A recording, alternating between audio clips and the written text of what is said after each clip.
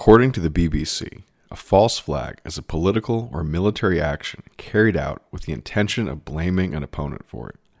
Nations have often done this by staging a real or simulated attack on their own side and saying the enemy did it as a pretext for going to war.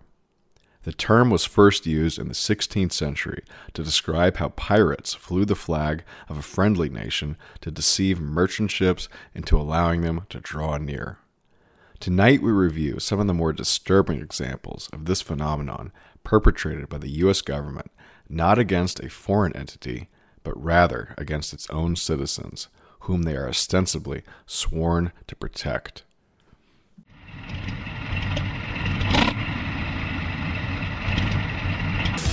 Well, I'm not a crook. I've earned everything I've got. Military-industrial complex.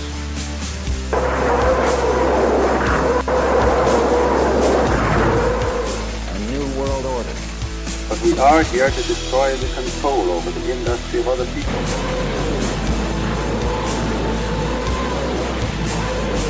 I did not trade arms for hostages. It's been time, dearly.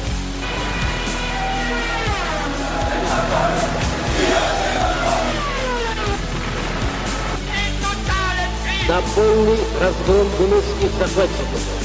Myth of the 20th Century Podcast. All right, hello, welcome back. I think everyone is here. Am I right? Is that Nick I hear over there? Yeah, well, I am here. Can you hear that? I definitely could. You have some scotch on the rocks there. No, Eagle Rare, actually. Bourbon. So what do we owe the pleasure? We haven't had a show like this in a while where everybody is at the table. So are we commemorating an event? Are we reviewing the state of affairs? Do we have a topic? What are we discussing? I think we're commemorating an event. I think there's an event that recently happened, isn't there? Or didn't happen. It's like the anniversary of something. Oh, right? Was it a new Wendy? God, was it like the newest Harry Potter book or something? Something happened, right? It's like the 21st anniversary of something. I can't remember. What was it? I can't remember either. Was it the day democracy died? No, that was like a couple of years ago, I think. But then democracy came back, right? Did they? Yeah, They took that off the byline. Yeah, so it's all good now. We're living under democracy. I didn't actually watch it, but I saw images from the Bidenist speech, the democracy speech. Oh yeah, where he was like adorned in like a neon red glow or whatever that was. Yeah, democracy. It was a democracy. Are his speeches good? Because I'm going to be completely honest. I've never listened to one. I've just seen clips of him flubbing lines. But does his like speechwriter at least before Biden screws it up? Does the speechwriter actually have the ability to I heard to put pen to paper? Screw up his speech, that it was coherent from the beginning. You know, Biden was in his prime in the 80s and 90s when he was just like rattling off slurs and screaming at people on the Senate floor. Like that was when Biden was a vaguely interesting guy, like kind of a crypto racist Delawarean. Credit companies got. He did not like Clarence Thomas. Yeah, I mean, because he hates black people. It's pretty obvious. So who doesn't? You know, like I think Biden was much more interesting in the 90s when he was like foaming at the mouth, very articulately describing how he wanted to bomb every village in Serbia. Like nowadays, he's just very boring. You know, he's giving these like ridiculous speeches about democracy or I don't know, healthcare, like just very banal topics. I've always been confused about Delaware, like if it's real or not. It is, but it passes so quickly on the freeway. It's hard to notice. You can go around it or through it. Been to Delaware? I've been there once. It's kind of a weird place, and that like it's like this weird nexus of multiple realities. So you have basically it's credit card companies headquarters and out of state companies like legal headquarters. Here's how it's broken. Here's how it's so broken bizarre. Down. You have a mini Detroit in Wilmington, and it's just basically like a clone of Detroit, but without by a factor of 10. Without the automotive manufacturing history. Right. There's no like beautiful buildings that are adorned in like graffiti, some kind of post-apocalyptic aesthetic. It's just a boring little city. It's very cold and it's full of poor people. And then you have an entire section of the state that's basically carved out for chemical experimentation by the DuPont company. And then you have a couple of regions of the state that are like these weird extensions of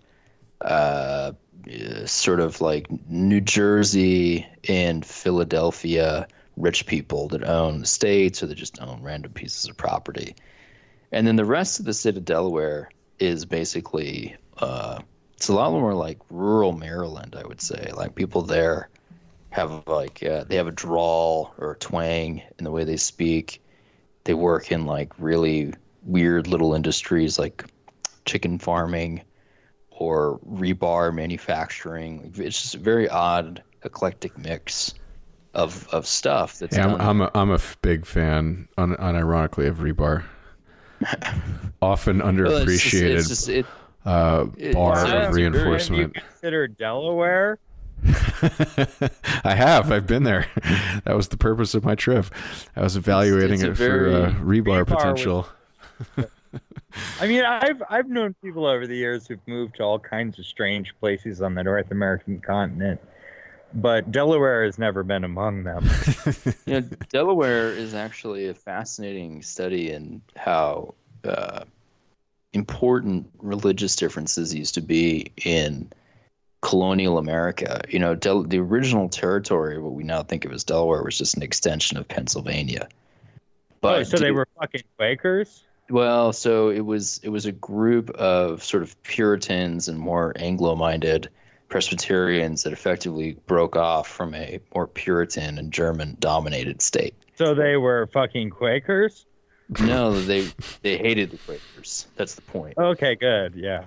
So Delaware was the region of Delaware we think of now. That little strip was dominated by Puritans and sort of an odd bag of various sort of English or British Protestant types who did not want to exist in the same dominion as Quakers. But I think people don't realize this is why Delaware exists. It's from a very bygone era where people took these things very, very, very seriously to the point where they refused to exist in the same colony as someone of a different religious sect. Nowadays, that history is completely lost. It's totally meaningless. Borders have no meaning. There's no functional cultural difference between Delaware and Pennsylvania anymore. They're just sort of both broadly, the Northeast or broadly the Mid-Atlantic. Delaware's on the eastern part of Maryland, I thought. Right? No. I mean, just in the general regional, the general regional culture. There's no functional difference between them anymore. Okay. All right. Well, now that we've had a chance to catch up about and learn about Delaware, I wanted to actually reel us in a little bit. We were supposed to kind of talk about that thing that happened 21 years ago in September. I think we all kind of agree it's been beaten to death, whether for good or for worse. But to broaden the topic, and I want to include it as part of it, but I wanted to broaden it a little bit to sort of take a step back and understand maybe how this concept is not just isolated to this one particular event. I wanted to talk about false flags. And I thought what happened in New York and Washington was definitely qualification of one of that type of event. But to maybe also give a background on what this concept is, I had never heard of a false flag until maybe, I don't know, 8 years ago. I sort of came to understand it from just listening to things, as Bill Burr says, at 4 a.m. on YouTube, but when YouTube was still kind of interesting. But the first instance of it, and to give an example of it, maybe I should say, to explain it, was I was learning about this guy I've mentioned a few times. He was a black operator for the CIA, first during Vietnam, and then he was sort of re-recruited somewhat involuntarily his tour in Vietnam to continue to do work for the agency. But when he was first assigned to do a mission for them of import that stuck out in his memory, was to actually fly a crew of unnamed or sort of pseudonymously named soldiers over out of South Vietnam into, and I always mix up which it was, but it's one of the two. It was used effectively the same way by the North Vietnamese. He flew this group of sort of murky characters into Cambodia or Laos, and what they were doing was they were dressed up as North Vietnamese incorrectly. They were falsely representing themselves. Basically, they were carrying a false flag. They were a mixture of Americans, South Koreans, people like that, who were part of the American military alliance system. And they were trying to reel in either the Laotians or Cambodians onto the side of the Americans and the South Vietnamese by posing as the North Vietnamese and attacking the people that were on the fence. And so that what they were trying to do was blame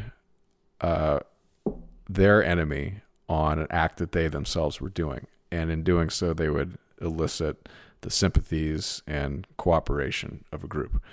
And that's called a false flag.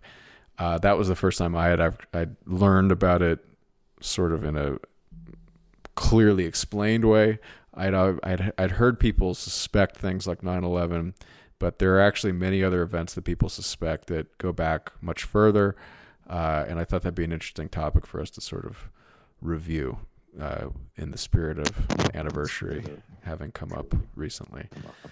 I think that's a decent background. This stuff goes back, in my understanding, as far back as the Second World War. But does anybody else have any recollections or topics they wanted to contribute?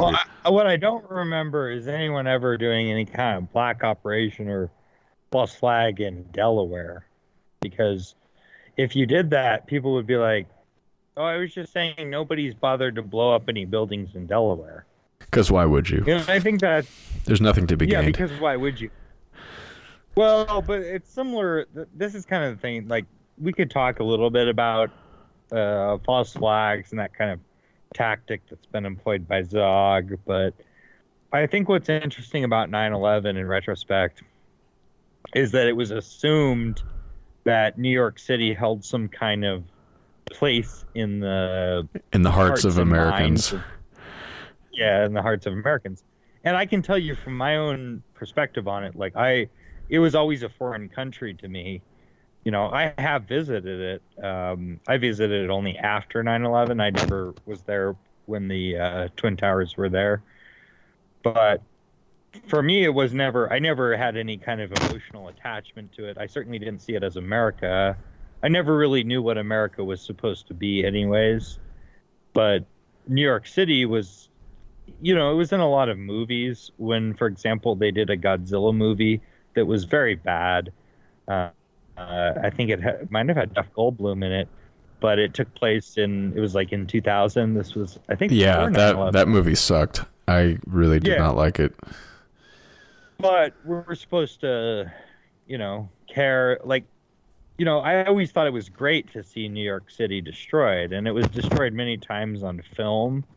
And it was destroyed on film again in 2001 in September. It was also destroyed on film. And I won't say that, like, when I saw that happen, I was like, oh, yeah, this is great. But I also didn't feel anything, like any kind of, like, compassion or sympathy. Mostly just kind of confusion. I was like, okay, something is burning in New York City, and I don't really care. Shortly after that, Baghdad got lit up. Sure did. Baghdad is America, so I guess that's okay. But when New York City is on fire, like, this is, like, you know, a great tragedy or something. And not only that, the target that I always thought this. We did a brief episode last year talking about it, and I might have mentioned this then, but it's just something about it is so.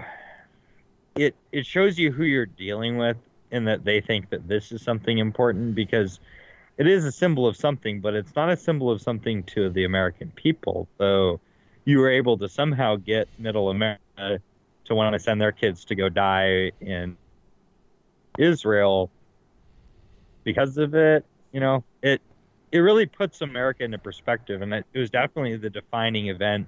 I mean, I'm a millennial, and you're also, both of you guys are millennials. It was the defining event of our generation, without question. Mm-hmm. Yeah, definitely. I mean, it really opened up this Pandora's box of me questioning things, and it wasn't until years after the event that I started to do that.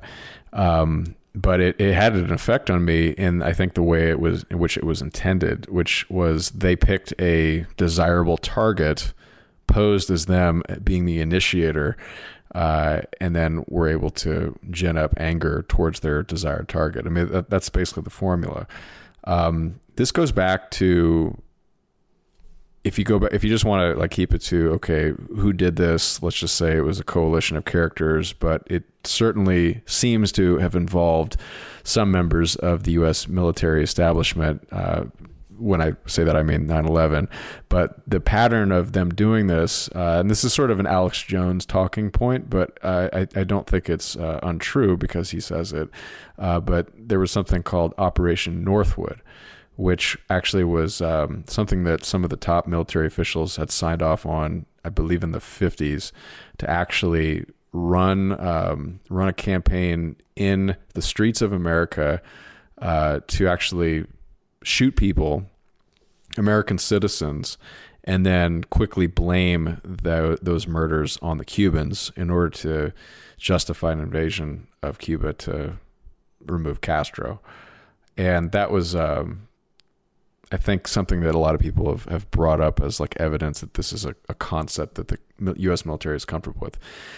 There are others that focus on the Israeli involvement in false flags vis-a-vis American type foreign policy. That Michael Collins Piper has written a book called False Flags, actually, that details the involvement of the Mossad in a myriad of campaigns, including he suspects the murder of Jack Kennedy, which I'm not necessarily comfortable completely endorsing, but it's an interesting theory. He also points to, I believe it's called the Lavon affair, where the Israelis were trying to basically blame the Egyptians on terrorist activities in order to get sympathy for Israel. And they certainly did that against the Egyptians in particular during the 6-Day War with the attack on the USS Liberty, which we've talked about.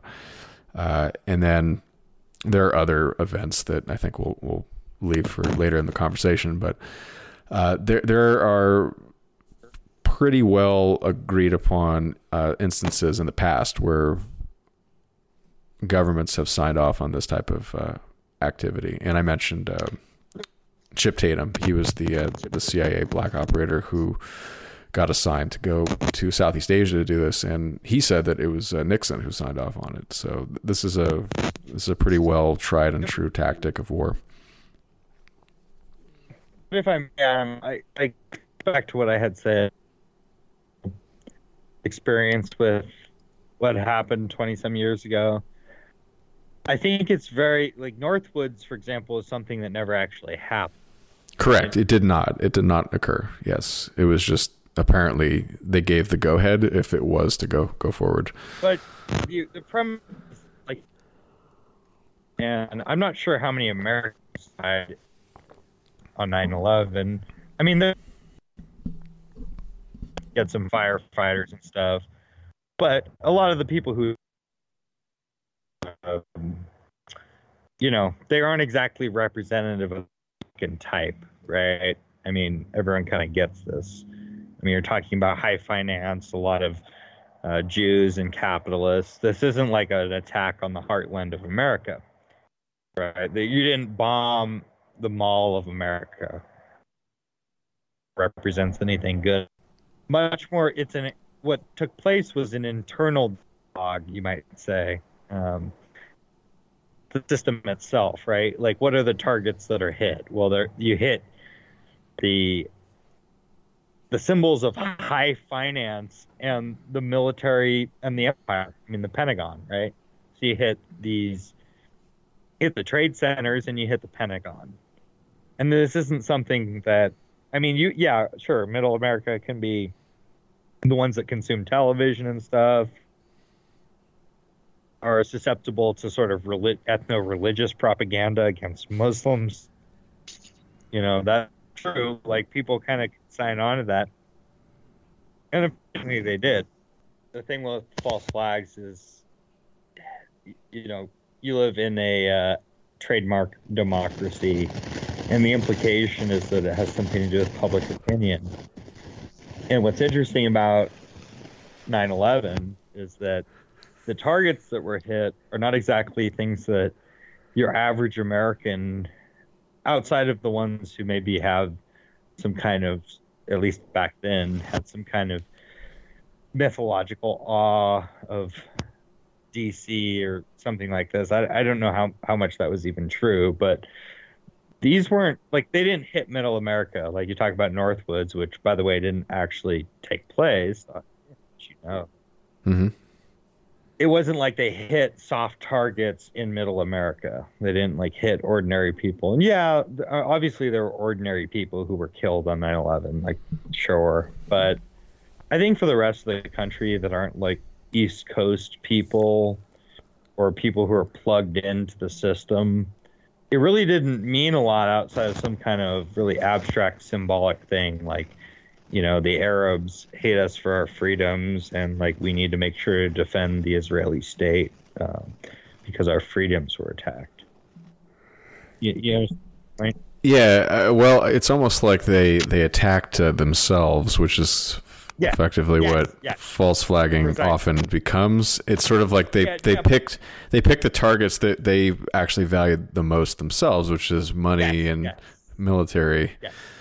And therefore they're the victim, and they are then allowed to strike back or something. Because, I mean, we know, for example, to add to that, like, we know that the public opinion of Americans, to the extent public opinion is a meaningful concept, it's not really.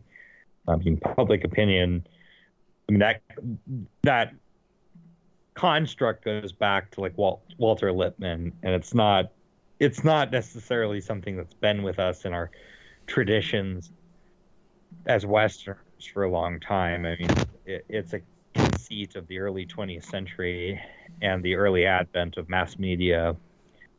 But yes, like, they will do what they're going to do. We could talk about PNAC and a new Pearl Harbor and all that. It's been done. It's been done. Well, yeah, it has. It's been done to death. But I mean, even Pearl Harbor, it is analogous in that way, because, like, well, Hawaii is like this far-flung colony of America and it was a military target, by the way. Mm-hmm. It was the idea that, like, the heartland of America was attacked because the Japanese bombed a military target in the Pacific. That was already a stretch. And just because, the theatrics of what took place on television with 9/11, it's instructive because it shows that they're not really trying to scare the American people. or really present a clear and present danger to your average person that feels a need to throw their lot at the new imperial project. It's more of just, well, like this happened, and now the only natural response is to go to war for Israel. It's often not framed so literally, but I think it's fair to say that the Israeli camaraderie with Israel was definitely emphasized, and I remember specifically. I think you were looking for subservience. I understand what your point is, but I want to focus on what the messaging was. I thought that's what kind of your first point was about. And they didn't mention Israel in their messaging, by the way. I mean, you're right. I am being sardonic about it. Yeah. And they didn't mention Israel. I mean, we remember back then what they were talking about, and it certainly had nothing to do with Israel. Well, I remember. No. I do remember them mentioning Israel. They talked about how El Al is way ahead of us on airline security, and we're going to need to start thinking about implementing. What is it? The planes closed. Don't we have like U.S. Marshals or something flying on every plane now? Is that still happening? You remember that movie that they made, the propaganda film? I never saw it, but I remember the plot of it. The Flight 93. Remember that? I actually saw. Yeah, so it's been a while, and it's a very simple plot. There's not much to really show on a movie. It's basically a bunch of people in an aluminum tube, and it was a pretty simple setup. And of course, how do they actually know what happened? I mean, they're sort of piecing this together, presumably from the telephone calls that were placed on cell phones from 30,000 feet. I don't know. I don't even know where to begin on this one, but it's sort of obviously speculative, if not complete fiction, nonfiction. And it's just like the first part of the movie is like a bunch of like regular people like, hey, look, this could be you too. They're just getting on their flight, ready to go to their destination. And they're wearing their college t-shirts and just looking like ordinary Joes. And then they're sort of joking it up. And then all of a sudden somebody yells, Allahu Akbar. Again, don't remember exactly. Something like that. And then they kind of start looking at each other like, what the hell? And then, of course, there's a woman who screams. And then it's basically these two big guys like sort of agree to rush the cockpit. And that's basically the end of the movie. It's pretty simple. I remember that from the propaganda. They said, let's roll. That's in the movie, Oh, right? Probably. I don't remember. Yeah. It's like, it was the let's go of like 2 decades ago, But that was the flight that had crashed in, was it Shanksville? Right? Yeah, that fell into a mine shaft. Yeah. That didn't have any wreckage. Because it fell into a mine shaft. Because, it fell into a mine shaft, right? Right. Yeah, that was interesting. I know that, for what it's worth, I'm sure people are familiar with this, but one of the accusations or speculations as to what happened with that is that elements of of NORAD actually probably might have shot it down once it was clear that there was a situation and that the drill that they were told was happening. And once people started to understand, like, no, wait, this isn't actually a drill. They weren't cooperating. So, maybe, that's one of the speculations about what happened to that flight. Don't know, but. Well, if they shot it down, they certainly didn't shoot it down over Shanksville because there would have been wreckage and debris. No, of course. And that might have been the cover story for where it was supposed to have gone down. And they basically just took a backhoe out there and lit some grass on fire. It was a joke. It was like a little dugout, like a gardener would make this, in a weekend. And then there was like some grass that was blackened. There was nothing there. It's the same thing at the Pentagon. So anyway, we talked about this last year about the scarcity of evidence on I think this one in particular, I've always found that one to be the most ridiculous. But, most people don't even know about it. They don't even know about Building 7. And so it has an effect. I mean, I think that's the point of, possibly this show, is that these types of things work because most people don't question these things.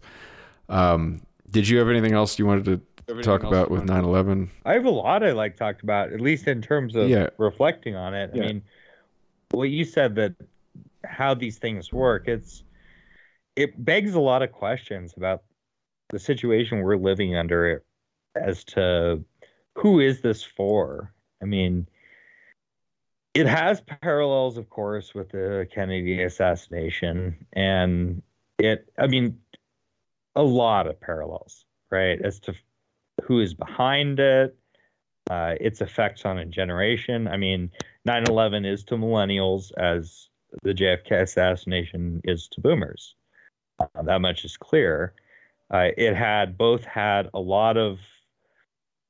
Both marked a very significant changing point in the national security state and the empire itself, as to what became considered to be acceptable, like how rule was determined in America. The parallels go on for a long while, and the lesson that you can take from both is that none of this shit really matters. And people, I've talked to some friends over the past few weeks, just the idea of okay, well, 9/11 is irrelevant. And my attitude is yes, you're right to a certain extent that 9/11 is irrelevant insofar as you have these guys who are these true believers who tended to be people who were not really political people, people like Richard Gage or whatever, they came from their own little part of private life in America, Richard Gage being an architect. And this big event happened, and they noticed, okay, well, this doesn't make any sense. But for those of us who are already predisposed towards a certain level of cynicism as to the nature of American power and the system, we can be kind of blasé about it and be like, well, okay, 9/11 doesn't make sense or it doesn't matter, because you could lay out what, you could demonstrate, okay, these are obvious lies.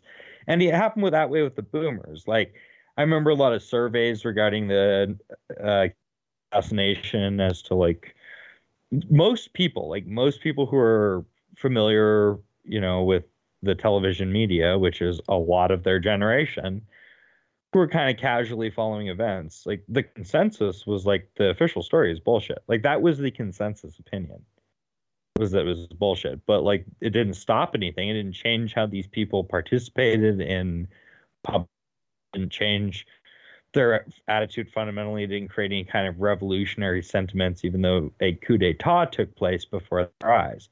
And 9/11 was also a coup d'etat in a certain sense. It wasn't a coup d'etat of the nominal figurehead of a state or anything like that, but it was a foreign policy coup d'etat. I mean, 9/11 was the neoconservative Zionist policy bloc taking complete control of the imperial apparatus and doing exactly whatever it wanted to do until now and ongoing from now. 9/11 was what began that. It began the normalization of the federal surveillance state, which, by the way, existed before. I mean, it existed in the 90s. Well, I want to talk about that. I don't want to move off if you have more to say about 9/11, but I think it chains together the 90s very well, because I think they were trying to lay the groundwork for what ultimately happened during 9/11 in the 90s or before, but certainly during the 90s. Well, they tried. Well, let's not forget that there was a bombing of the World Trade Centers in the 90s. Absolutely. It was at 93, I think. It was during Clinton. I believe it was 93. Yeah. Yeah, and there was other things that happened under Clinton that are extremely suspicious. Well, right. I mean, we can go talk about false flag, talk about Oklahoma City. It's not the point I'm getting at. These are subjects we have covered on the show over the years, and I'm sure people listen, it's old hat to a lot of people. It's not like we're going to say anything new. It's but we can reflect on it. Well, okay, to reflect and to put, yourself, I think, in a category unto his own, I think is something that probably most people at this point would give you without even considering the topic at hand. But in this particular topic, I think you were ahead of me in terms of viewing this event as probably suspicious. However, what it did for me was once I sort of started suspecting the flaws in the story and then wondering what those implications were, if those flaws were actually more true than the official narrative, that was a huge red pilling event. Like, I mean, massively for me. I began to really question the entire U.S. foreign policy and domestic policy and everything. It really started with that for me personally. And I think that actually was, in a way, not for the majority of people, but for whatever the percentage of people that are like me, that are curious people by nature and like to understand things. I think they actually fucked up because they basically made me suspicious of everything they do now. And perhaps that's partly what paralyzes the opposition to them, is that we become these wrapped up conspiracy nuts in their sort of parlance. But it also causes people in the middle to also listen to some of the arguments. And I think it makes it more difficult for them to push forward their agenda. I mean, look at what happened with COVID. I mean, that was a truly difficult policy that was not swallowed by a good portion of the country. And I think a lot of that is because people were already on to the fact that these people lie to you. And I certainly was coming from that point of view, that I just don't trust the authorities anymore. And I think that's in the long run, that's a bad thing for them, the people in power. In the short run, they can get their agenda pushed through, but it also breaks their credibility. And that's what it did for me. Yes and no. I mean, for me, it was I think for our generation, broadly speaking, it has that effect where it's really one of those things you can't really get past it. And like, if I reflect on the regime of the Orange Man, for example, it's very difficult. Like 9/11, it's not that I care very much about 3,000 dead bodies in New York City, because I don't. I mean, I really just don't give a shit. I care, like, the one area of sympathy I have for 9/11 and the victims thereof. I do have a measure of sympathy for the firefighters and how they were murdered slowly over the years. You know, the guys. Oh yeah, I mean, those guys. They were trying to do their job, and I respect that. Well, more than that, the guys, not the ones who died on 9/11, but the guys who they behaved honorably, and they did their job, and they did their job heroically. And then they were thrown by Zog under the bus because then a lot of these guys started getting suspicious themselves. Well, they didn't want to. It's not something they wanted to address every year. It's like every year these guys started dying more and more because of what they were exposed. Asbestos and just dust. I mean, silica dust from the concrete probably. But a lot of those guys themselves, they started to ask questions too, and it was inconvenient for them to dwell on this, and they preferred the people who were already dead. They would have preferred that all of them were dead, because it makes it a lot easier. You know what I mean? But well, the family members, as I understand it, were the ones that instigated for the 9/11 Commission, and when I remember that happening, it didn't get a lot of press coverage. Jersey girls, so there were the Jersey girls who were various widows of people who had died, and they were pressing for a further investigation, and eventually up whether it was because they saw the futility in it or because of maybe pressure. Well, I want to make a side note on pressuring the perpetrator, first of all, to come up with a report that either indicts or exonerates them is probably a bad idea to begin with. Maybe they didn't quite understand that they were asking basically the perpetrator to clear themselves, which is effectively what the 9/11 Commission did. But I mean, it's just layers of upon layers of naivete that I think are instructive to, I think, probably just an honest, group of people that perhaps like me trusted the government a lot more than I think they do now. I'd be interesting to actually hear what they think about what that report meant. I was getting at the orange. So, like, under the orange regime of the last few years, I know there were a few incidents where I don't think it happened when he was ruler of the Kwa, but I think actually in recent months there were some comments made by Donald Glump.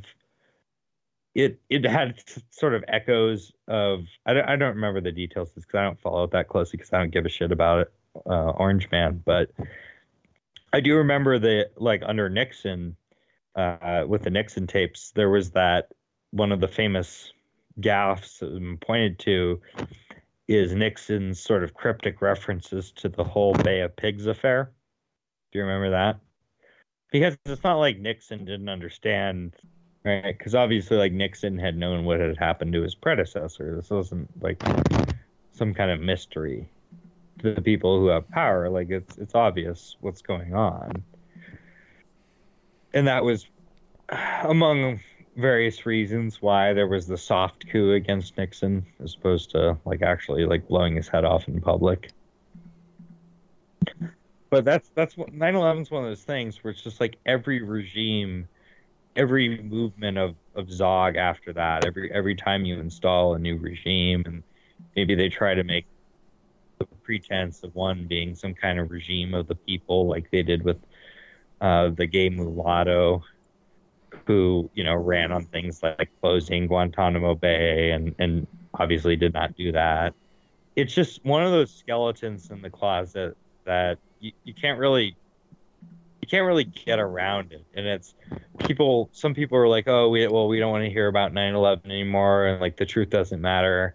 And it's like, okay, yeah, you can have that position, that's fine, but I'm assuming if that's your position is also that we need like a revolutionary tribunal, and that, I don't know, under like the new constitution, you basically have a mass execution of all collaborators in the United States government.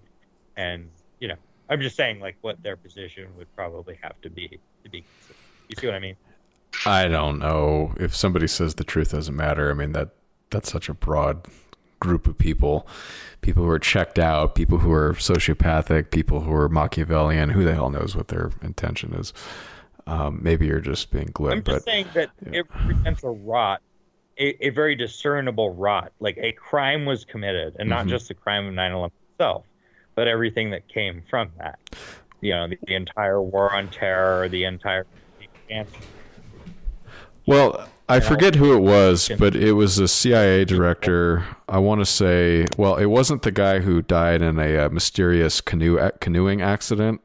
It was the other guy that had a last name started with a C.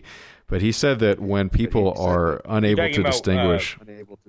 Bill Casey. Yeah, probably. He was during Reagan, I think he was in charge, but he basically said that if people are unable to distinguish between the truth and what is false, then we'll have done our work.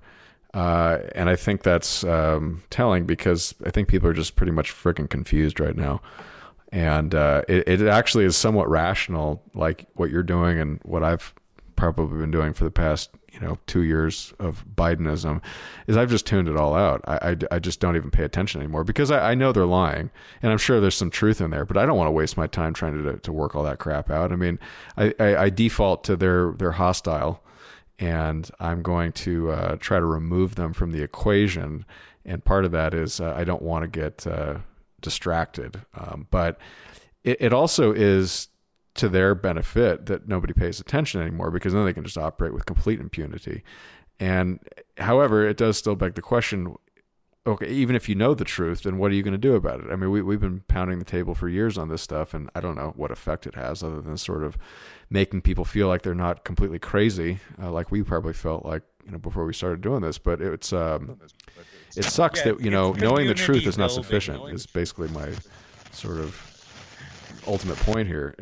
It's not enough. And it's also like, it also can be problematic as well, that it puts a target on you, and it also makes you depressed, because when nothing nothing, there's no justice, when you see all these crimes, then you just become demoralized. So well, I will say about that, the truth doesn't necessarily have any immediate relevance in politics.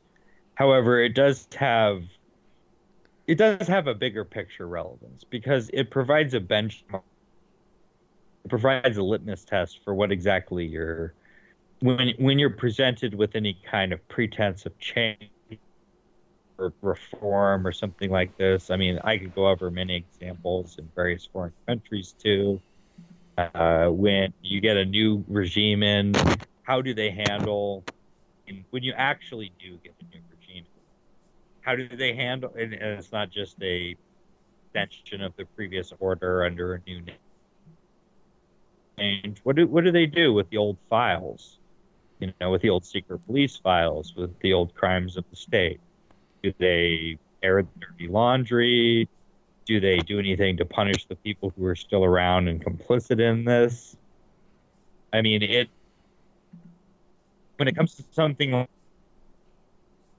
participated in this, they're still in the government.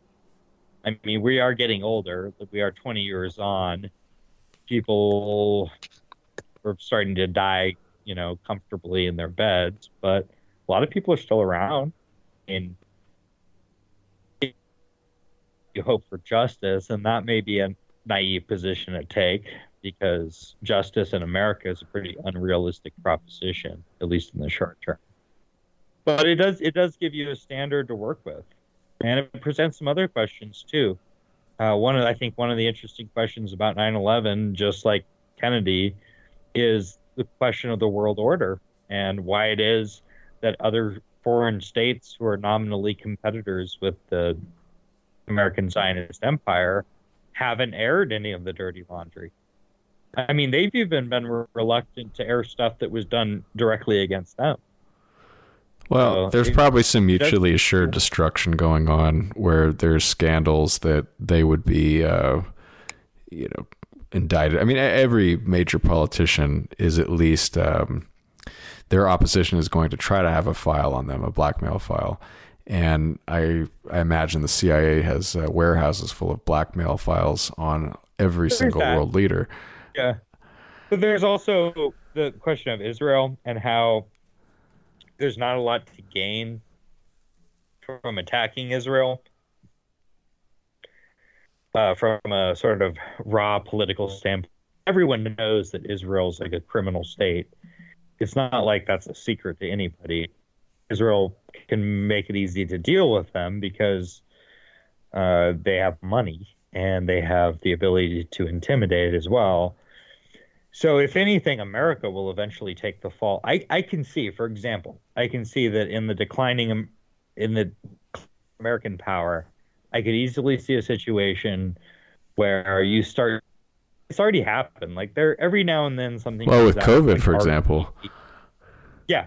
We talk. Yep, precisely. You can see like America starting to get blamed.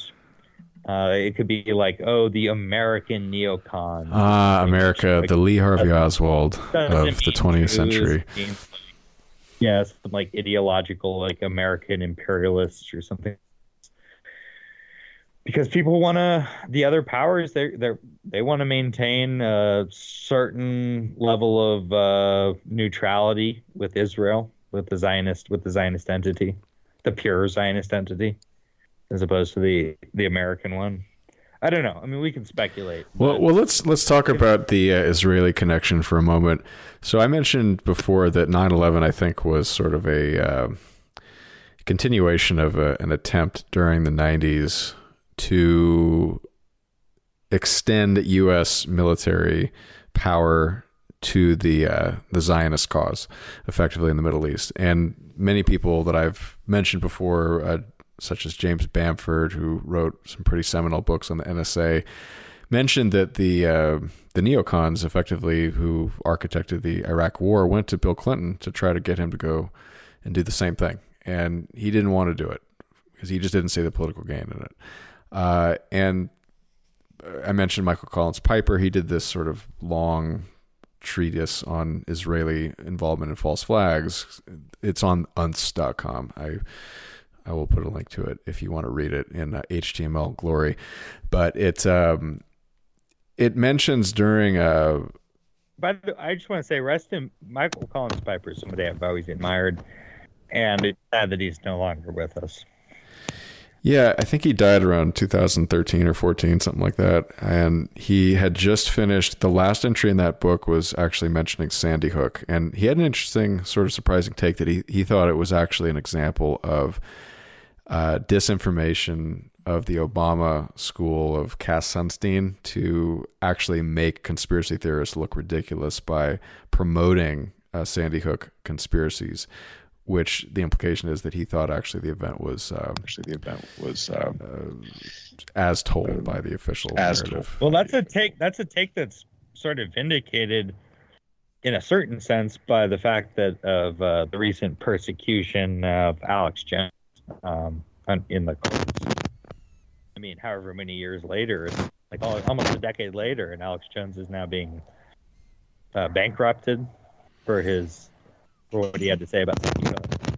Well, some of that is theater, because I think in the court that he was tried and sentenced in Texas, there's actually a maximum statutory limit on damages for the type of crime that he was indicted or sentenced on, and so I think it's capped at like $75,000 or something. I don't actually think he's going to pay what the judgment was for. I think that was more for the press. Yeah, I mean, be that as it may, I mean it was a media circus nonetheless. The point was driven home. Mm-hmm. So we haven't really delved into Oklahoma City, but I actually want to recommend, and this is something that a listener commented on our website on our last show about Blackpilled on the various platforms he has on Odyssey and BitChute, has done a remarkably good breakdown of this documentary that came out in the timing is basically around this January 6th hearing thing that the SPLC basically put out in support of like the drive to root out extremism in America, and they kind of go through effectively what he calls, the PatCon operation, which is the Patriot Conspiracy FBI program to. We've discussed PatCon, even though we haven't done a program on Oklahoma City specifically. We have discussed PatCon. Yeah, and I just want to recommend people checking out Blackpilled's work on that, because he goes through Ruby Ridge, Waco, and Oklahoma City, and they're all fairly linked. And God, what was the name of that lawyer? Do you remember?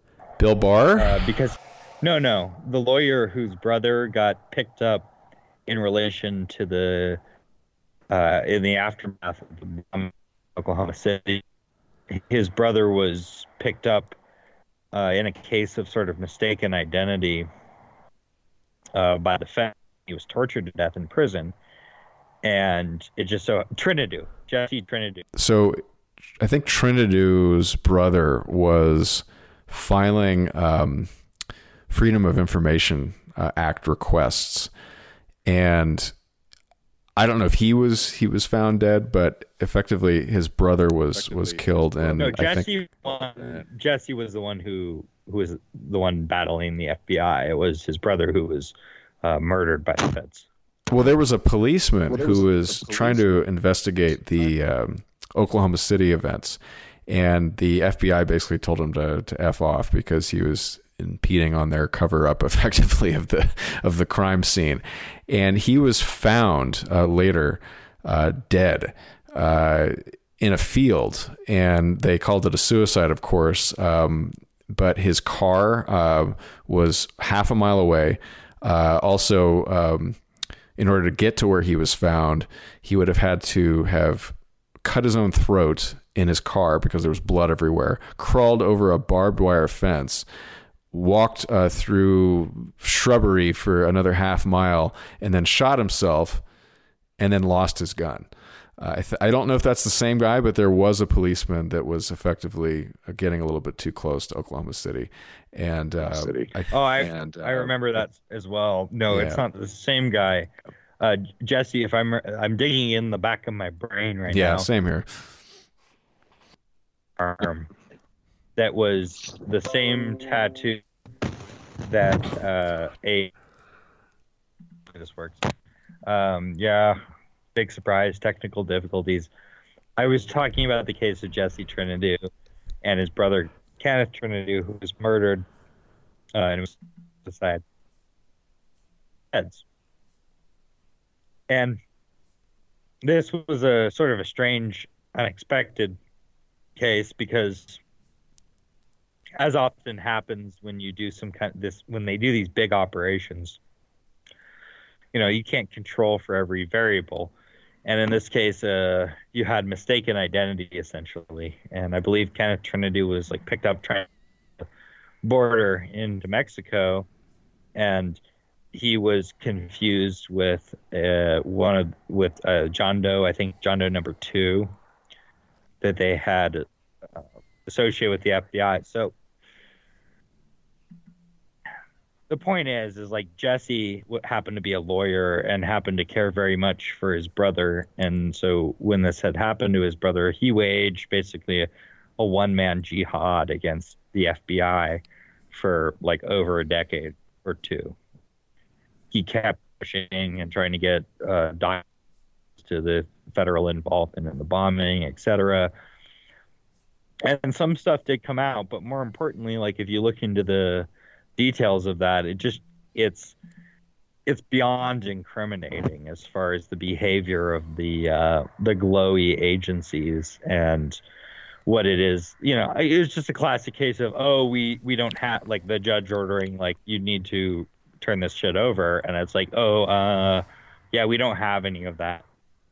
It's wait, what do you mean you don't have any of that? Where did it go? It's we lost it. That kind of shit.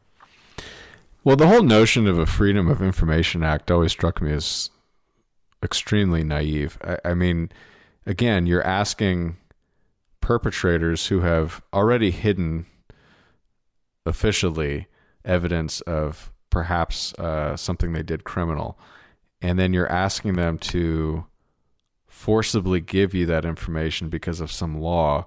Well, they can do exactly what you just said. It's just basically, yeah, sorry, we don't have that, or it's gone, or it's missing. I don't understand how people think that somehow gives them any leverage. I think it's ridiculous. I've always found it to be absurd. But I don't actually understand if there's any oversight of the records maintenance. I mean, I know there's some big department that manages the records. I would say that this gets back to the subject of the 9/11 Truth Movement, as it's called. It's really not much of a movement in any sense of having a political value for this exact reason, because it's predicated on this assumption that truth matters. And unfortunately, in politics, especially in modern mass democratic politics, truth isn't what's important. It's really, I've been thinking about this. I was revisiting one of my favorite books as Lawrence Stern's Tristram Shandy, The Life and Opinions of Tristram Shandy, Gentleman. And it begins with it has in the first volume a Greek quote, which I believe belongs to Epictetus, and it's that it's not things but opinions about things that trouble men. And I think this is very relevant insofar as how we look at these types of questions about these are very significant events. And there's a reason that people are able to say, well, these things don't really matter, or rather the truth about these things don't really matter. And unfortunately, to a large extent, they are right. It doesn't really matter because you're not ever going to affect a change of a change of rule, a change of the system, a political change in America because you're able to demonstrate something is true. I can demonstrate all kinds of things that are true and contra to the prevailing mythology of the American system, but it doesn't matter because, first of all, in order to demonstrate that something is true, you have to be dealing with someone who's capable of apprehending truth, which is, means that they're able to think critically. And thinking critically is an uncommon practice. So you're not, this is, I think, maybe why people put a lot of hope in the orange idea, because some kind of like mass hysteria of like owning the libs and some kind of religious fervor of like a television personality or something was going to bring about some kind of sea change in the American political landscape. Which, I mean, I say that sort of condescendingly. I admit that, but it's actually probably a more reasonable expectation in the context of America than, for example, believing that, I don't know, the truth shall set you free type thing, that you can show people how things really are and demonstrate that they've been lied to, and that it'll, in some kind of mass form, lead to a rapprochement with the regime, with the dog. Well, I think if I've learned anything, it's well-crafted storytelling convinces people, regardless of how factual that story is. There's been reports, papers published that demonstrate that people will, without almost exception, accept as truth a Hollywood film if it's presented as a documentary. They won't question the facts as presented. They'll assume that they're correct. And I think they assume that also, at least more than us, from the official narrative. And I think that's, the sort of appeal to authority that people have psychologically, subconsciously. There's many reasons for it, but I think empirically people are persuaded more by romantic notions and emotional appeals rather than they're difficult things to piece together that may actually be more true. Their action and collective organization formation over, to the extent that materializes, comes about through myth making. That's why Plato talked about the poets in the way that he did. This is a real power. It's not like truth doesn't really have a lot of power. When you look at history, generally speaking, well, truth's not important. I'd like to preface that with, truth doesn't have the power over the masses. Truth matters if you're doing anything in engineering, because if you're not paying attention to the truth, your machine ain't going to work. You need to be very, the overused cliche, I guess, in this scene, but you have to be autistic about what you're doing. And I think a lot of us on this side of the fence come from somewhat of a background where we are very detail oriented and we expect other people to care about the details, and they just don't. And I think they live in sort of the fantasy land of the FIRE economy, perhaps. But if you're actually doing anything that requires real details to be correct, if you're an accountant, if you're building a bridge, if you're doing anything that requires things to actually be correct, and if they aren't, things fall down, that is the exception. But unfortunately, I think most people are not like that. And I definitely think the electorate is not like that, given the types of people they vote for. So here you are. What do we do about it? I agree completely.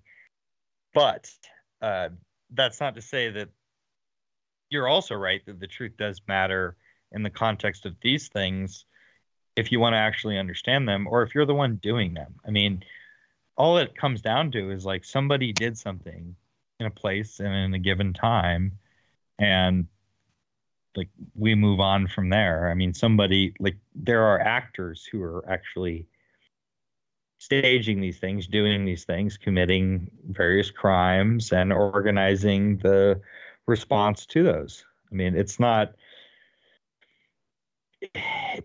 This comes, like I said, I like hearing people talk about this, like, okay, well, 9/11 doesn't matter, and I don't know, like, whatever the flavor of the week, like, propaganda point does matter. Like, we should be, when people try to do this, like, they want to talk about whatever they want to talk about. That's fine. That's their prerogative. They can talk about whatever the fuck they want to talk about. I don't care. I mean, it's fine. Maybe I do care. Maybe they're talking about something I do care about. I'm just saying, like, the idea of narrative control, or the idea of you're going to be able to take from the Hollywood Jewish machine, that power that they have. Well, that was the whole, like, writing. The belief of the Groypers. Remember them? The, like, Nick Fuentes inspired.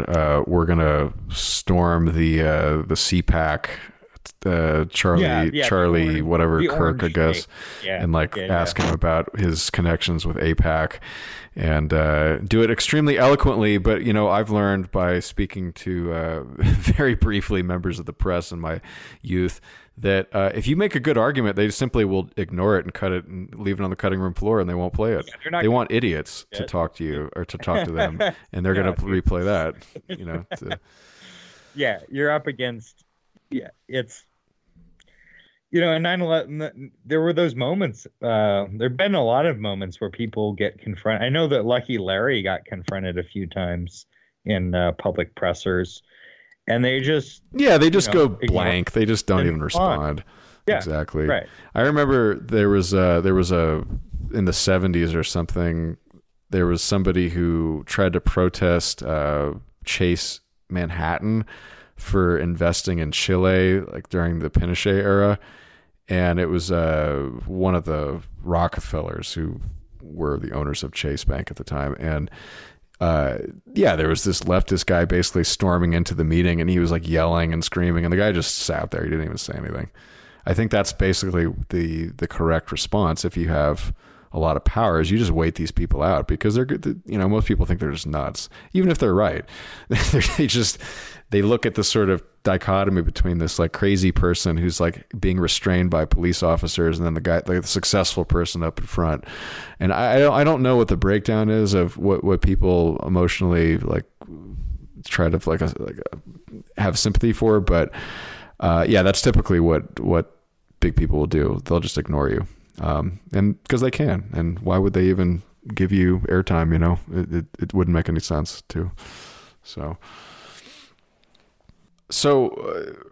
just going back to Oklahoma City for a second, I'm actually curious, Nick or Hans, if you have anything you want to weigh in on with, as to what that whole event was about. Because I mentioned Blackpilled, who did a fantastic job of breaking down the what of the event and like how it was executed and why it was suspicious.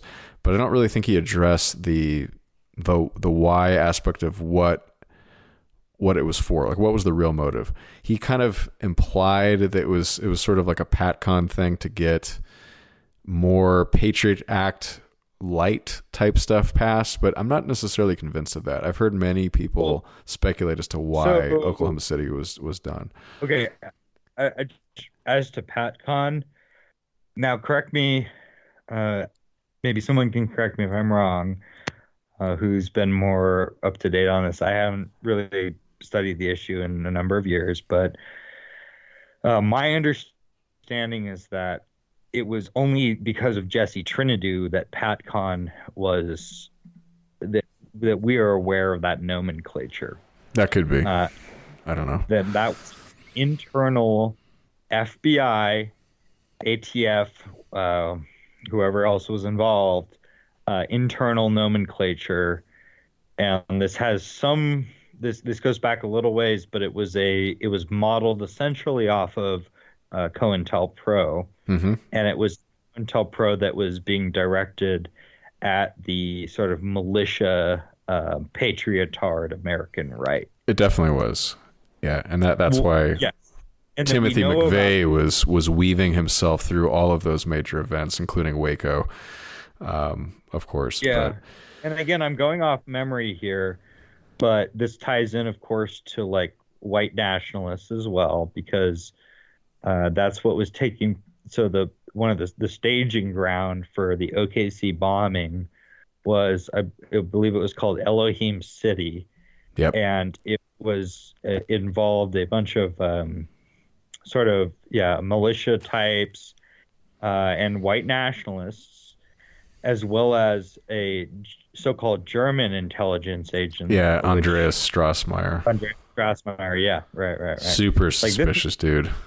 Yeah, is it German? Spoke Hebrew, had lived on a kibbutz in Israel. What the hell is that German, about? Right, yeah. And that's always what you get to. I mean, I think that's a point we could discuss briefly. You get this with the conspiracy types who they don't come from anywhere themselves. They tend to be, there's a large contingent of sort of individualistic libertarian types who themselves, they don't belong to, they don't hold to any. Well, that may have been the Weaver family. That was sort of, they kind of were. The Weaver family was, Randy's dead now, and the Weavers, they wanted to be left alone. Exactly. They believe. Yeah. But I'm referring to the people who post content and write books and do podcasts and stuff about this kind of material. And these are people who are happy enough to be like, oh, here's this suspicious German intelligence agent, and not interrogate that any further. It's,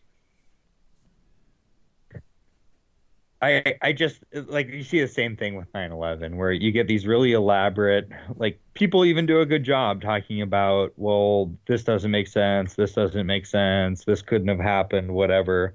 But they're unable to offer a coherent theory outside of, something that's kind of this nebulous, evil, CIA, American deep state, and maybe something about Israel. But reality is, who is the prime suspect here? Who is it that got what they wanted? It was the Zionist faction in the American state, and it was the actual Zionist state that had their policy objectives fulfilled by American intervention into the Middle East. I mean, it's not really complicated. People want to overcomplicate this, and they. Well, I think it's fair to try to actually identify the players if there are different players. If it is the case that there's always the same character, which I think is a little bit unlikely, then I guess that's one thing. But I am not entirely convinced of who the prime mover was behind Oklahoma City. Just without going through the 3 or 4 hours that Devin Stack did on Blackpilled on that particular episode. He did a whole bunch of other things on Waco. That was probably his strongest one on the PatCon series he did. But without going into all the details, the highlights of why, first of all, Oklahoma City was suspicious was Timothy McVeigh, first of all, who was the guy who was assigned the role of the guy who did it, was one of two people who actually were clearly identified by many eyewitnesses that were seen in the places where the Ryder truck was rented the day before.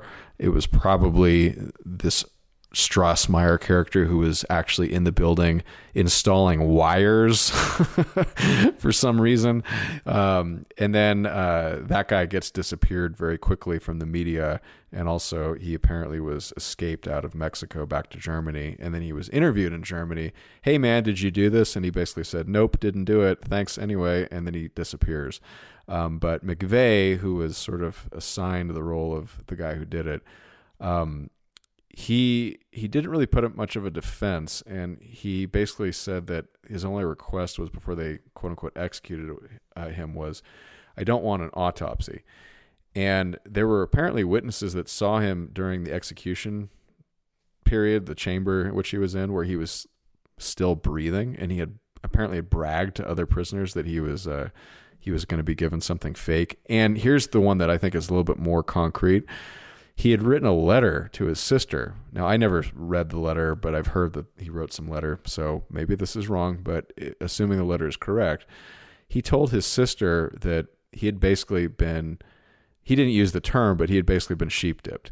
He had been taken out of the military where he had served during the Gulf War, and he was taken aside and said, "Hey, do you want to join some secret black ops program, basically?" And he's like, "Yeah, hell yeah." But he was given a story, which is what they do. They sort of change your identity. I don't think he changed his name, but he was basically given a fake cover story that he had been run out of the military. He didn't qualify for the next job that he wanted. And he told all this to he told all this to his sister, and he said that basically, I'm now working undercover. And he suddenly starts showing up at all these white nationalist militia events, and he starts saying, "Hey, wouldn't it be great if we started planting bombs?" And they're like, "What?" No. And he actually got kicked out of some militia in Michigan, of all places. I don't even think he's from Michigan, but he went up there, and then he was going places like that. He showed up at Waco, and he was selling all these sort of like T-shirts, trying to get people to hate on the government. And it appears very clearly to me. You don't need to sell a T-shirt to get somebody to hate the American. No, but it looked like he was sort of an agent provocateur, and it looked very much like he was working for the black elements of the federal government. For what purposes, I'm not really sure. But also the forensic thing that also sort of stood out was that building could not have been taken down the way it was with an ammonium nitrate bomb. With a Ryder truck filled with manure parked out in front. Come on. No, and apparently the Air Force tried to recreate it, and they couldn't do it with that bomb. And also that particular type of chemical, when it's blown up, actually leaves a lot of toxic chemicals in the air, and people would have had those health effects, which they didn't have. So the whole thing is really suspicious.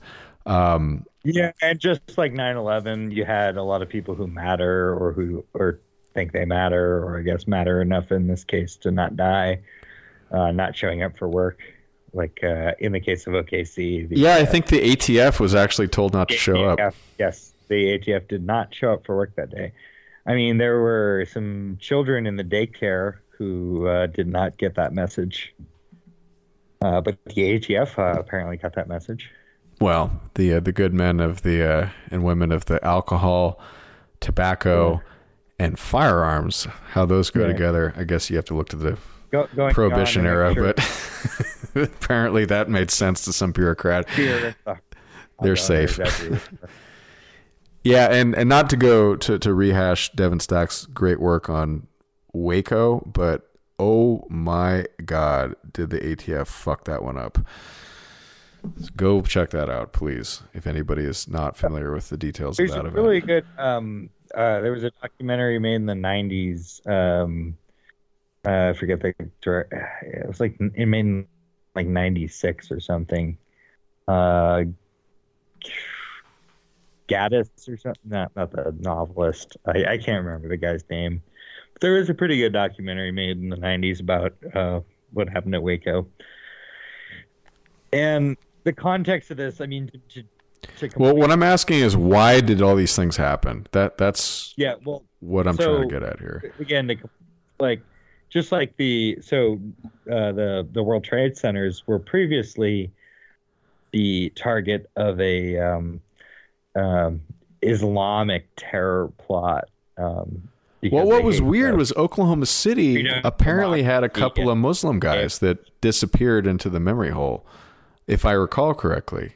And that's what makes it sort of weird, is like, okay, was this sort of like a pre-9/11, or was it like a PatCon thing? I don't know. Was it both? It's hard to say.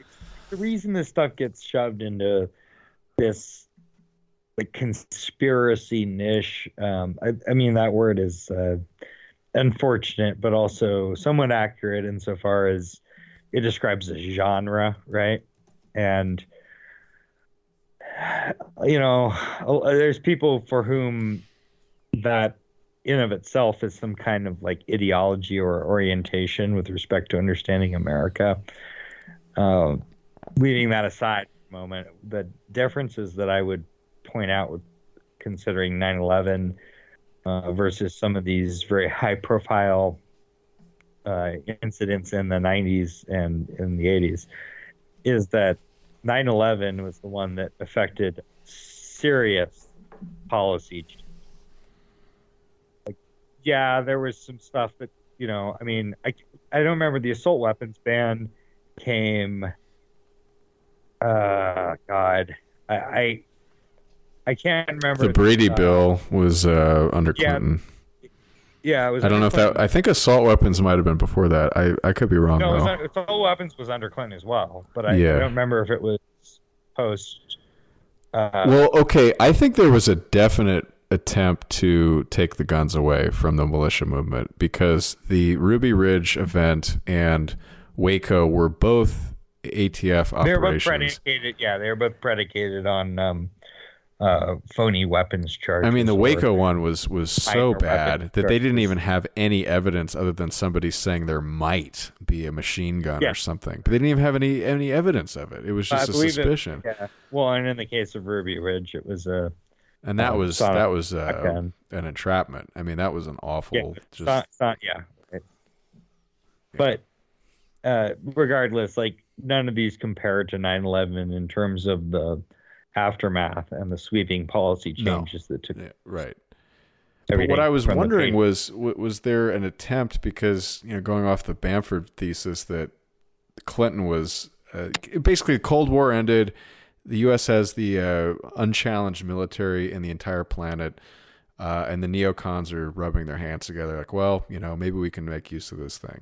And it took until George H.W.'s idiot son had, insecurity about what he was going to do to get their policy enacted. But I think they were trying it under the Clintons. And my question is, was Oklahoma City part of that? I definitely think World Trade Center was part of that, but I don't know if the OKC one is just so suspicious and strange and confusing to me. Well, I've seen various theories as to how far the operation went beyond what. I mean, that's kind of how these things tend to work, because people only know what they need to know, and so you have people maybe told that they're participating in something that is an exercise or something like this. We're doing a drill, and then all of a sudden something goes very live, and now you have. Basically, you've been made complicit in something that you wouldn't have signed on to because you're just like bureaucrat gang, and you're not really necessarily paid to just like do murder and stuff. I mean, you're paid to like make sure that like the murder continues, of course. I mean, you are. I'm not saying you're not complicit from a moral perspective, but you're not like a dirty operator. You're just fucking bureaucrat gang. And you never know with these things, like who authorizes this. For example,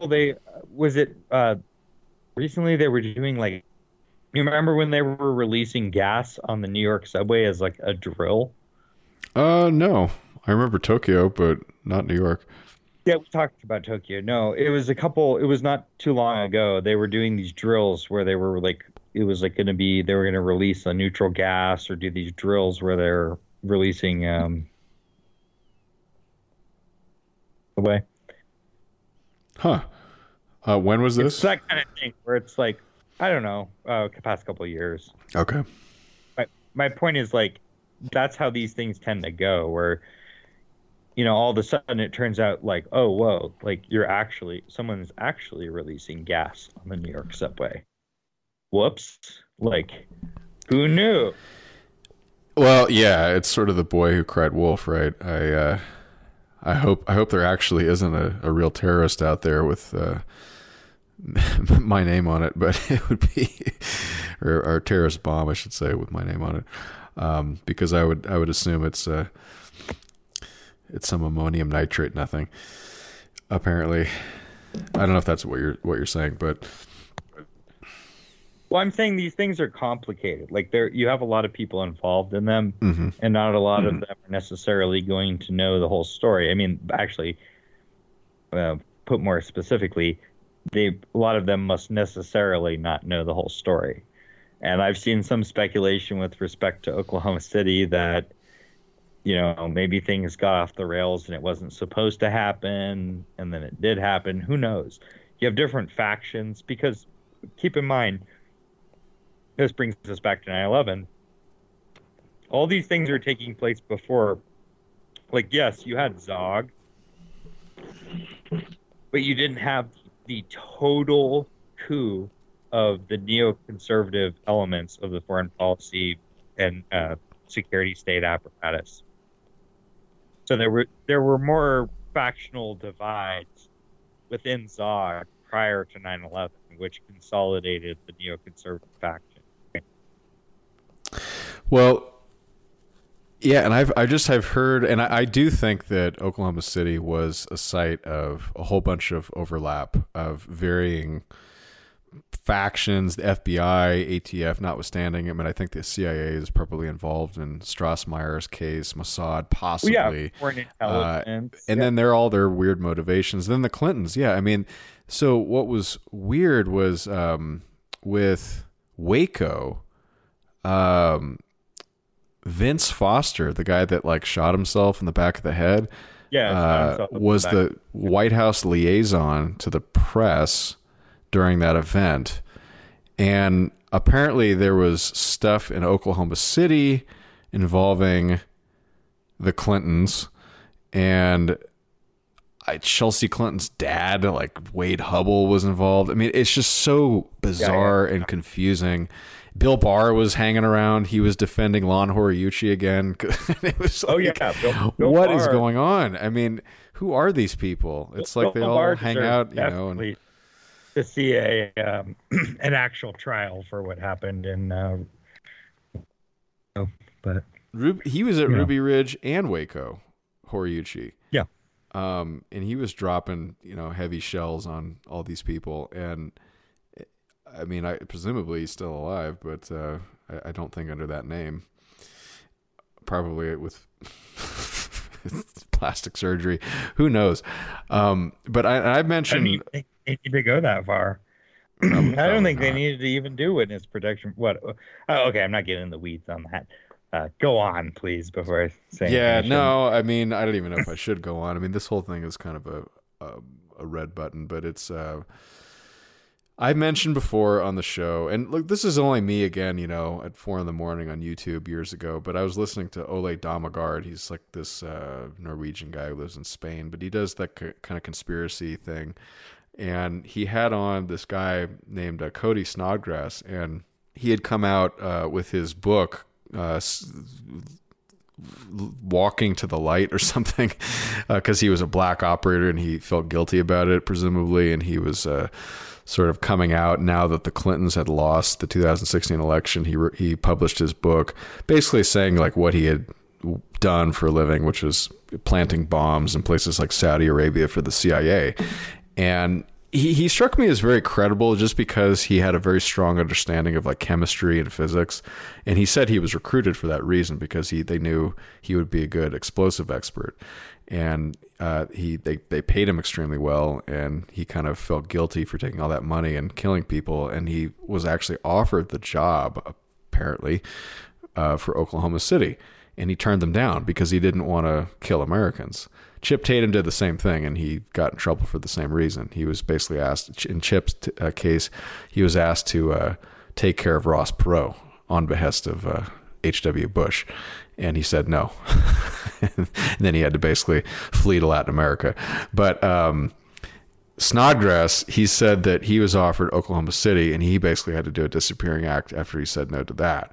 But his suspicion of why that event was taking place was twofold. And I don't know. It maybe I have my own suspicions as to why this doesn't make any sense, but take it for what it's worth. What he said was there was 2 pieces of damning evidence in the Oklahoma City building, the federal building in Oklahoma City. That's what it was. It was a federal government building. If people don't know, the federal government has buildings in most major cities in every state. And that's where the FBI can like set up shop. It's sort of like a hot desk. They can do their thing and then like move to another city for another operation or false flag operation, what have you. But in this case, the evidence for the Gulf War syndrome being actually a over-vaccination of the U.S. military by the U.S. military. They had basically given the troops a rushed cocktail of anthrax and all this stuff to basically circumvent a possible biological attack by Saddam Hussein against them for invading. They gave them too much, and a lot of the soldiers got sick. Apparently, the evidence and the medical files and that were in that building. It could have potentially cost the government a whole bunch of money, akin to what happened in Vietnam with things like napalm. Apparently, he said that was something they wanted to get rid of. And then the Whitewater scandal of like the weird Hillary Clinton investments or something right. Yeah. was in that building too. I don't know. It seems like a dumb reason to blow up a building. I mean, but that's another set of theories. This is a one as to why Building 7 was because of what it contained. That it gave plausible deniability of destroying certain servers, essentially.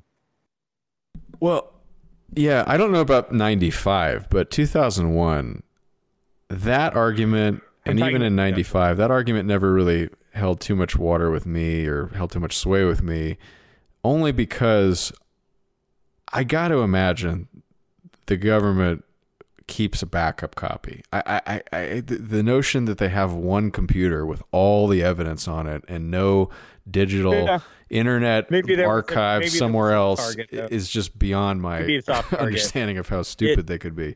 So how could you actually have everything in one computer? You could use reason, though, to say that like it wasn't necessary for the spectacle event. Like Build 7 was part of the spectacle event. No. So we can deduce from that there was a reason that they blew up that building. Yeah. Like a specific reason. Yeah, probably. Whatever that is. I don't know. You know, maybe it was they wanted to kill someone. Maybe it was they wanted to destroy something. Maybe it was they wanted to do both of those things.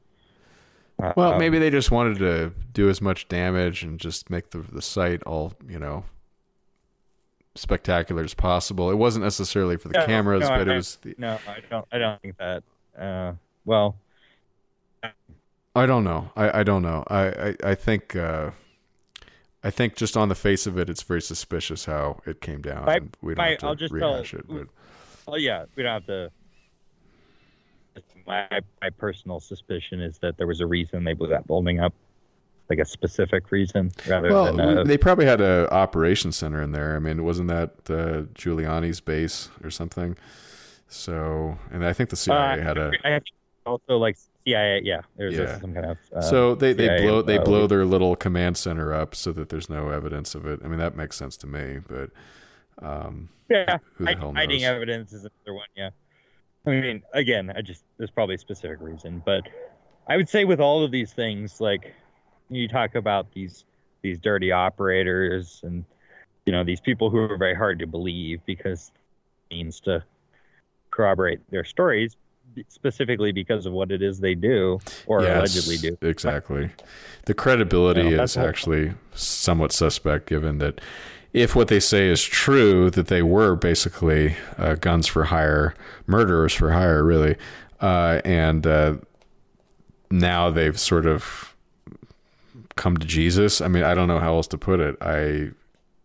It's like, okay, are you still working for them? Like, what's your angle here? Some of the witnesses they had, this was a theme in the Oliver Stone Kennedy film as to some of the people that they had as far as witnesses that Garrison was attempting to build up against the government. They themselves are very shady characters. I mean, obviously, talk about Jack Ruby and who he was. Oh, man. I mean, do people even know like what happened to Lee Harvey Oswald? And don't they find it weird that the guy that the government like suddenly blamed, like miraculously they knew who it was, like sort of how Osama bin Laden was so quickly identified. Isn't it kind of weird that he just got disappeared all of a sudden? And then the guy who did it, people don't even know who he is. And then what happened to him? I actually don't know personally. Well, what happened to Jack Ruby? I died. Allegedly.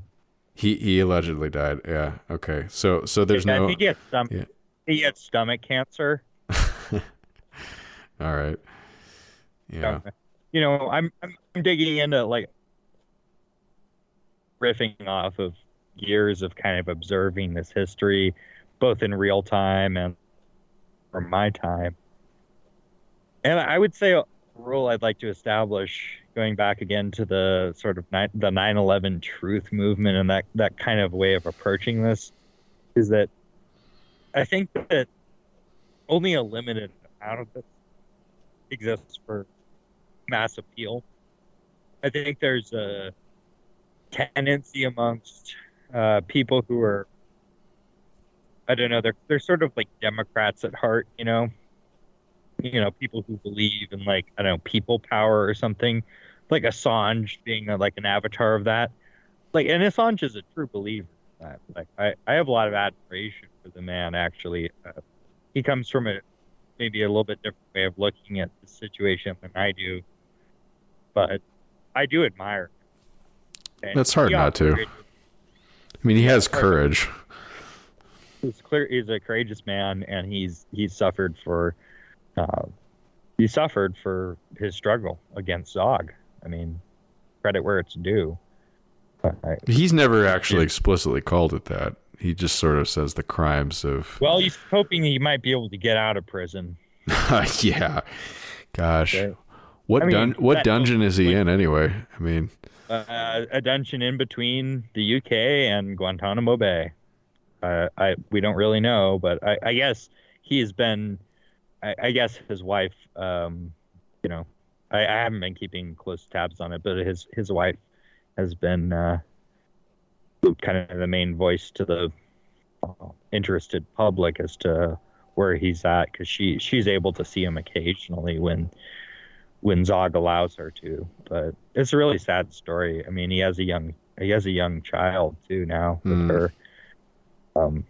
That he, you know, it's sad, man. And I think he's kind of emblematic of that idea, though, that you see in amongst, like, kind of the truthers, you know. I don't like, I mean, throwing around conspiracy thinking, I think is really, it's inappropriate, especially considering what we do, what we try to do in this program, just giving a window into history as we are able to perceive it, you know, just for the benefit of the people who are interested.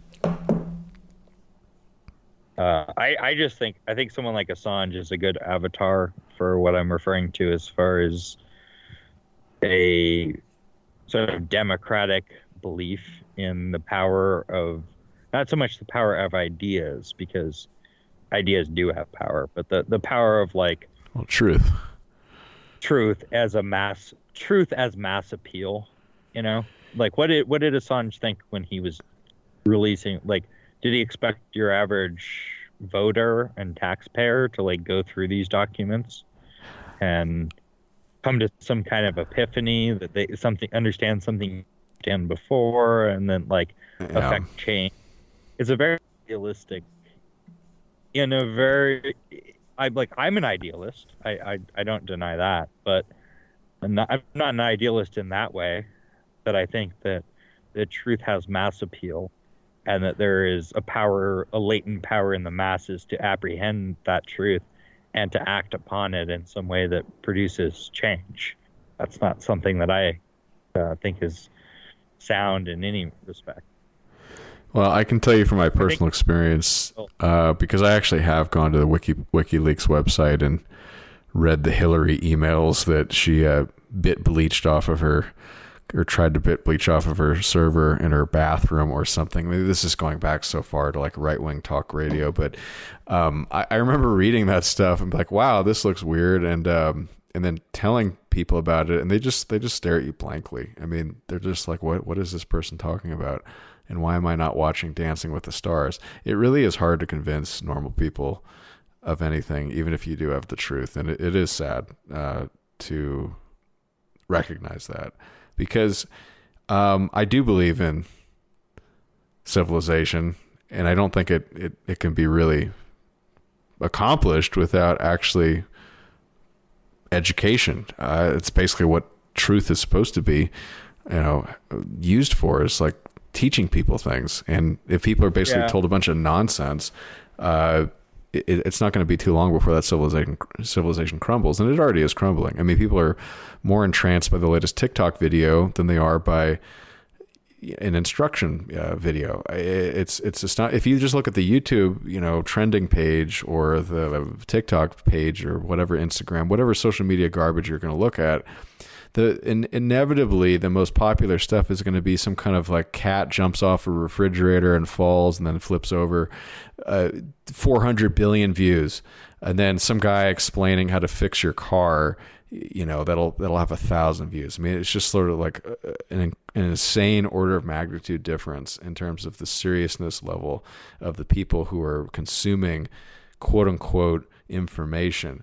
And the market has spoken, is that most people are friggin' morons, and they want garbage for their brain. And it's depressing.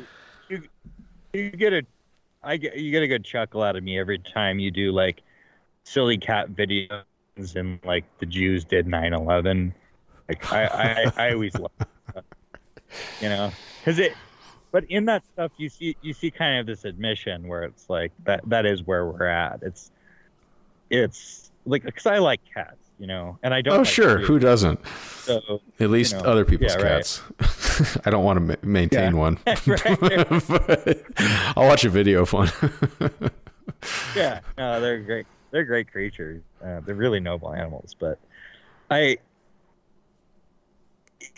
can sit around and like belabor like the plight of trying to deal with, to get the masses to like but none of this is all like old hat stuff, and that's why people like a song, even if I admire them, it's not like they didn't have an opportunity. Like, he's an intelligent man, he could have understood this stuff before, but he didn't, because he's truly a Democrat.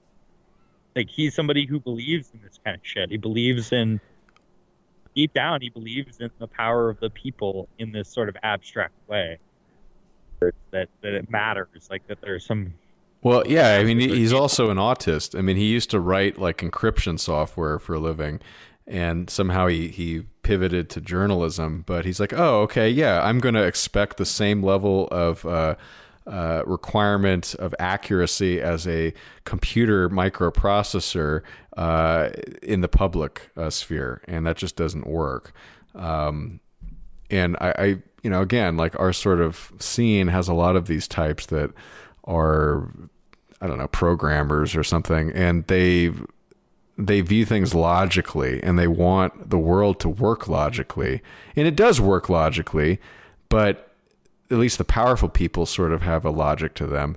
But the cattle that they oversee certainly don't follow the same rubric. And reconciling the fact that you have no power, but you understand how power operates, and then trying to convince the cattle that they should storm the electric fence, they're just not going to do it. They're just going to stare at you and continue to eat their cud until they're wandered into the slaughterhouse. And that's sort of like you're the one cow that gets it, and you're surrounded by a bunch of other cows that are basically happy to be fed hay until it's harvest time, or whatever they call it. So I don't know, man. We could talk about COVID as well, because I don't want to get into the weeds on that either. But let's just to add to the point. Let's say that COVID was an attempted or failed or accidental on some level American bioweapon. Like, this is something that's not going to ever see any play with the American people, because you're going to have a certain segment of the population that's always going to be amenable to the idea that this was a foreign attack by the enemies of Israel. And then you're going to have another segment of the population that literally just does not fucking care. Like, they're not interested in the origins of this, even though they are the ones themselves who were the biggest.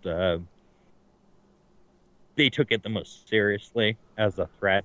They're simultaneously not interested in like where it came from.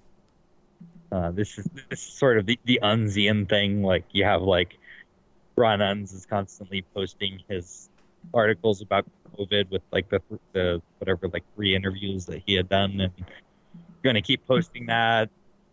And then, you know. By the way, I'm going to come public with this. He actually wrote us an email requesting an interview, and I said yes, absolutely, and he never got back to me or the show. I did. No, I wrote on behalf of the show. Yeah, he probably thought that we weren't the platform, the appropriate platform for what he wanted, because what he wanted was probably not.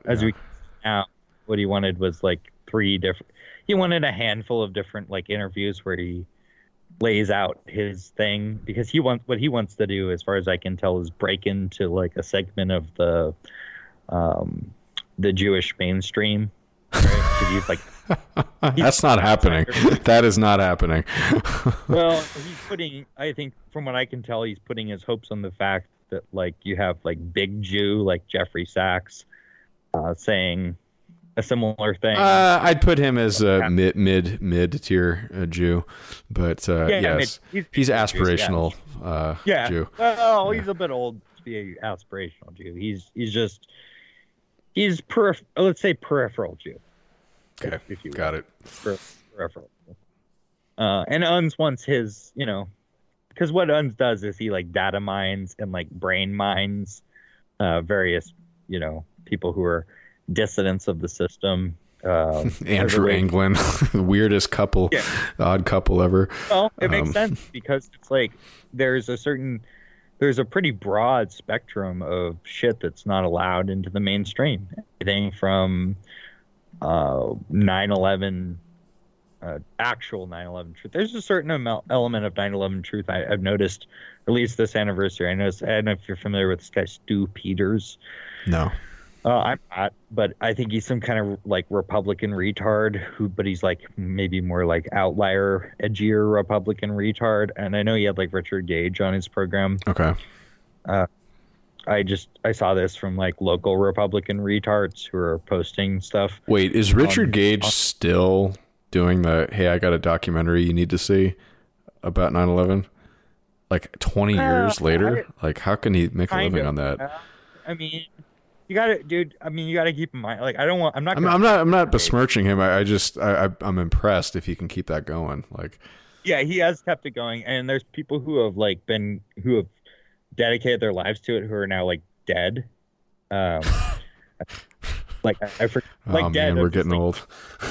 You know, yeah, exactly. Oh, jeez. Gage is no longer the architects and engineers for 9/11 Truth. That's no longer, Gage is no longer doing that. He's doing his own thing. Yeah, you're right. I mean, it is just not relevant, because it's like the guy, you know, it's just, he's somebody who got caught up in this, who was an ordinary guy who had an element of honesty to him, and maybe, I mean, not to, you know, try to mischaracterize him or something, but you know, it became something that he got famous for, right? Yeah. Like, and so he continued to, and also it's gonna damage his kind of normie professional career in a lot of ways. So he just doubles down. And, you know, that's what he does. Right. You know, it's not like, makes sense. Yeah. Well, I could see him doing something on COVID by now. Like, you know, he is actually. There you Funny go. You say that. Yes. Well, that's logical. The next step. I mean. Yeah. Right. Keep it current, man. Keep it. Yeah. Precisely. No, you're not wrong at all. And I'm not like. I mean, like, I would, if Richard Gage wanted to come on our program. Like, sure. I know he wouldn't though. Probably not. we address issues that are outside the scope of what he addresses. We talked to John McAfee. Yeah. Well, John May McAfee he rest in didn't peace. give a fuck. I know. His girlfriend said he's back. I'm not sure about that one, but okay. His girl? No, but his wife. Not his ex-wife or his widow, I should say, but his ex-girlfriend. Some weird Central American cartel cast off. I don't have no idea where she came from, but she looked like something like that. I mean, you know, who knows? But we found ourselves involved in this to the extent that we are. I mean, we're nobody, but commenting on we're no bodies. The progression of, plural. Buddies. Yeah. That's more than just one nobody. Yeah, no, it's more than one. Strength in numbers, man. Yeah, but I don't know. I thought, I guess if we want to wrap this up, I mean, we're just kind of spitballing our reflections on all of this. Yeah. 20 years later, I'd like to kind of direct it a little bit towards dissidents, or at least racial dissidents, who that's kind of the dividing line between, us and somebody like Richard Gage, and that he was like a professional architect. Yeah, I mean, there's a couple of things. I mean, one, he uses his real name. Two, he's going to not keep it, he's going to keep it away from topics like race and things like, Jewish power, obviously. And so those aspects, I mean, maybe he's mentioned actually Zionism. He'll touch a little bit, I'm sure, but probably not too much, right?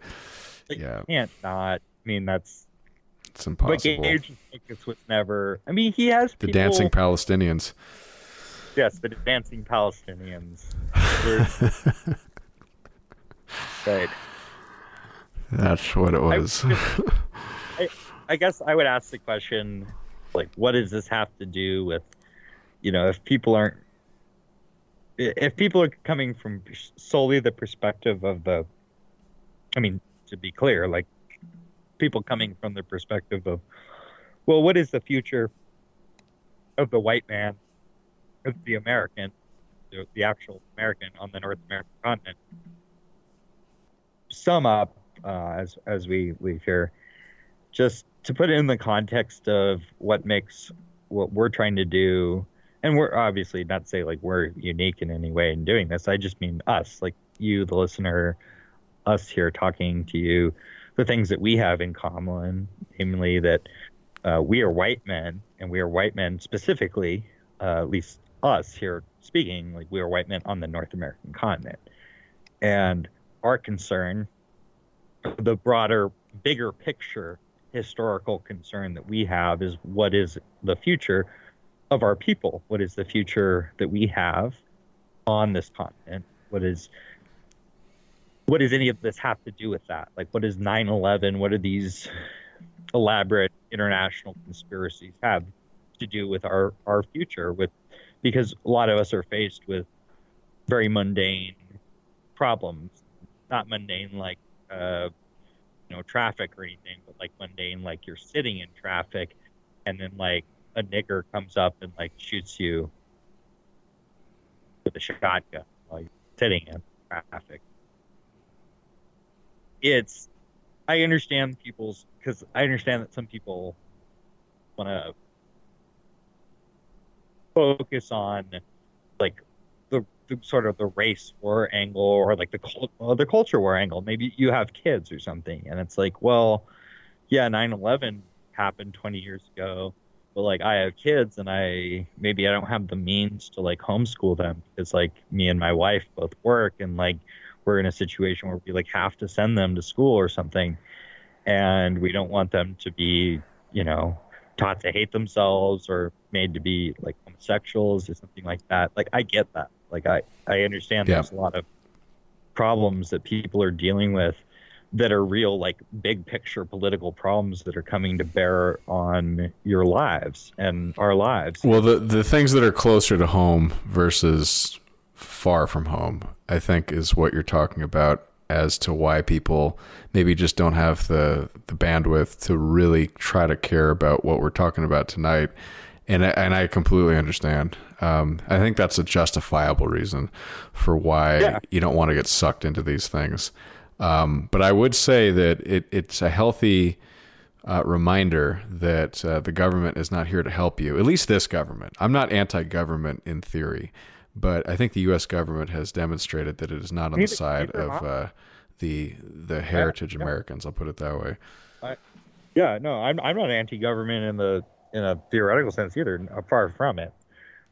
However, Yeah, well, this one needs to go, man.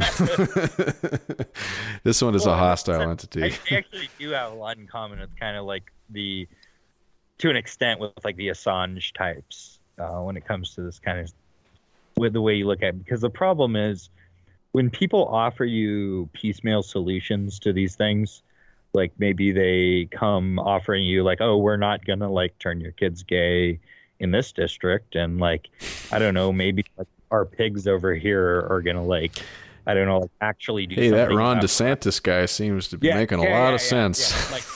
Yeah. Like, our Jewish puppet in Florida is going to like make your life better or something, you know? Like that's where this kind of subject that we're discussing this evening becomes relevant, because what we're talking about is a deep and fundamental rot at the heart of a very complex system, of an imperial system.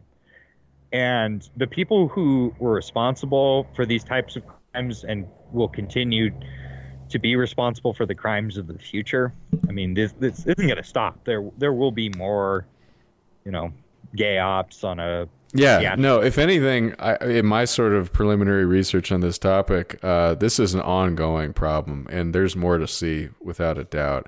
And I guess really the only takeaway I'm trying to impart is, if you do find yourself on the side of like questioning things, is it really worth it to actually stand out and start calling the emperor, you know, with no clothes on? And then having, yourself punished. I mean, this whole January 6th thing has sort of brought this topic up also because, you know, they're running this show trial now to, I think, preempt.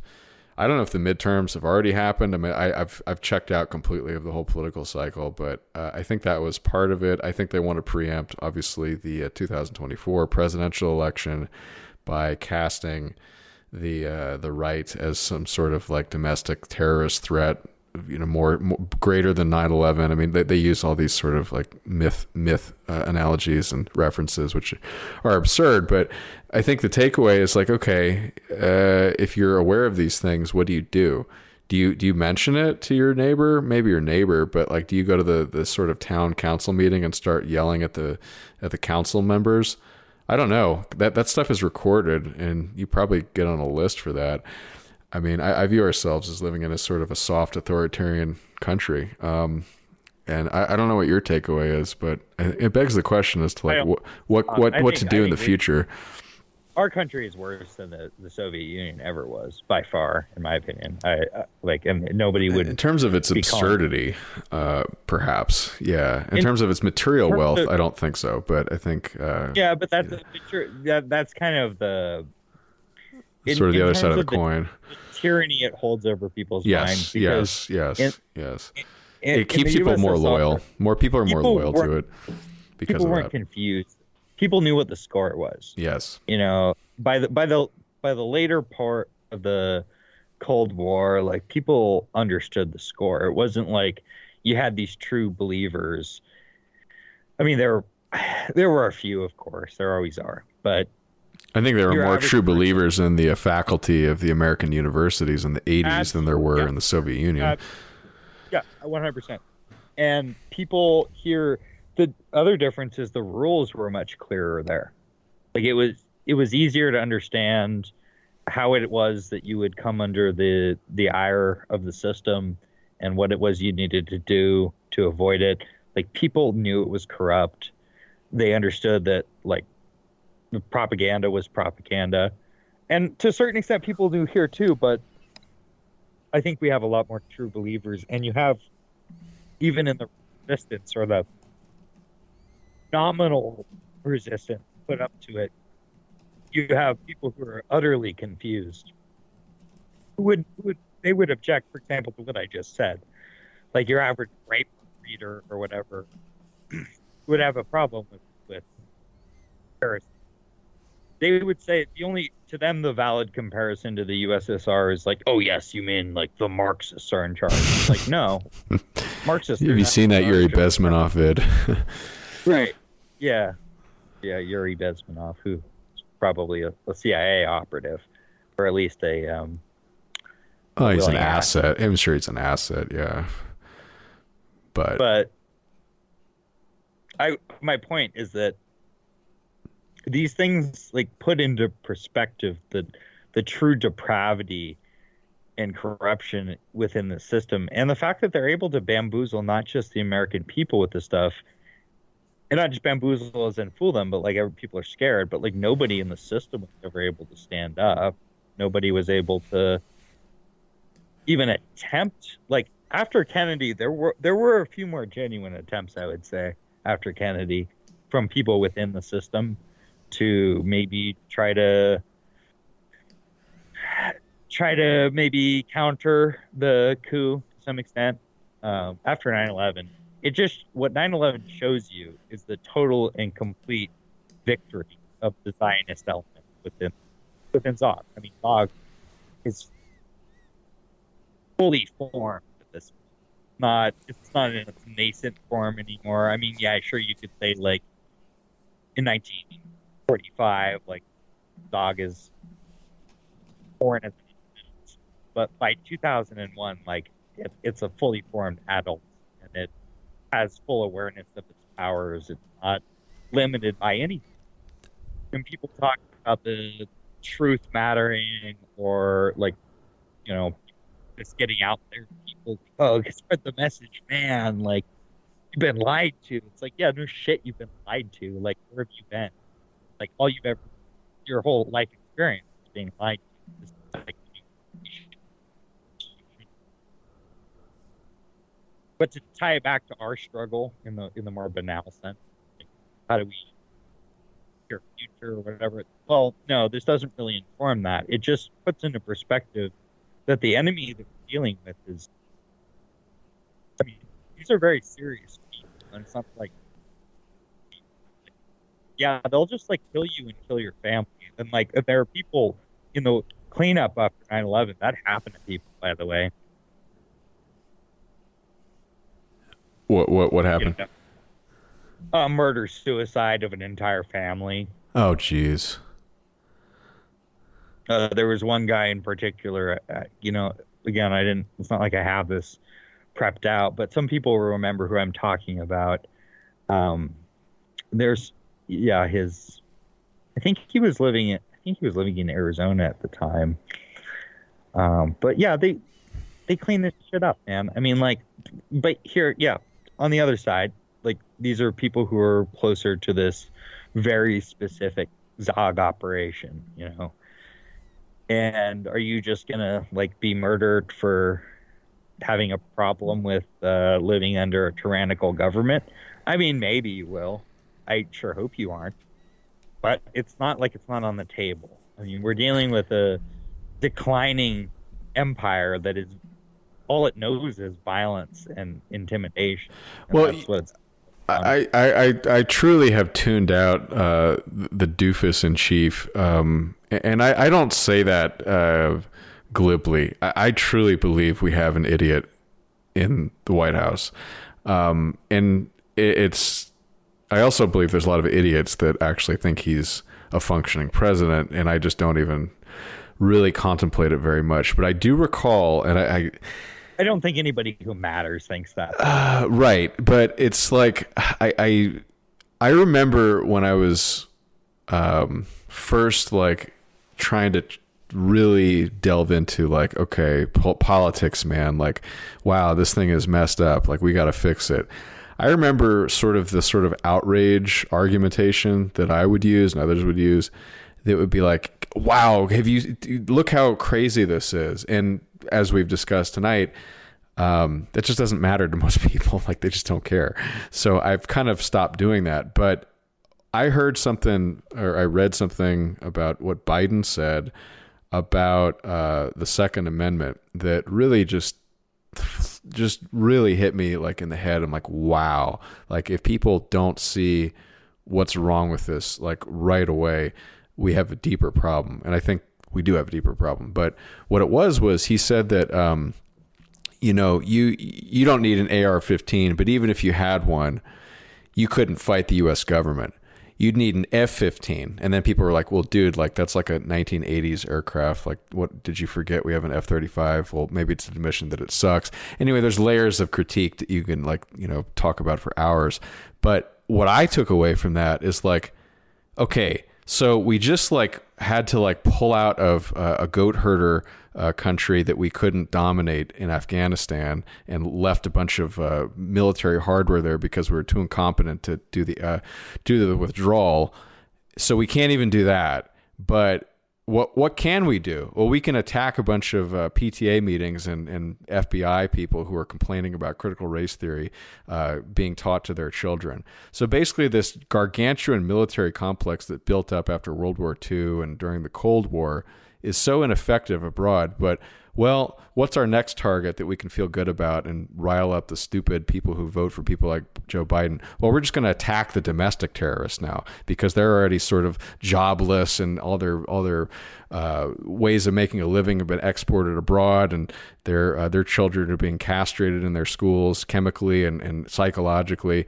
But what we're going to do is we're going to use an F-15 fighter jet and attack these people like they did in Ruby Ridge and Waco, because that's and by the way, if you look at that PetCon series Devin Stack did, Joe Biden was right out in front defending the government in Waco. The government did not kill the Branch Davidians. The Branch Davidians lit themselves on fire.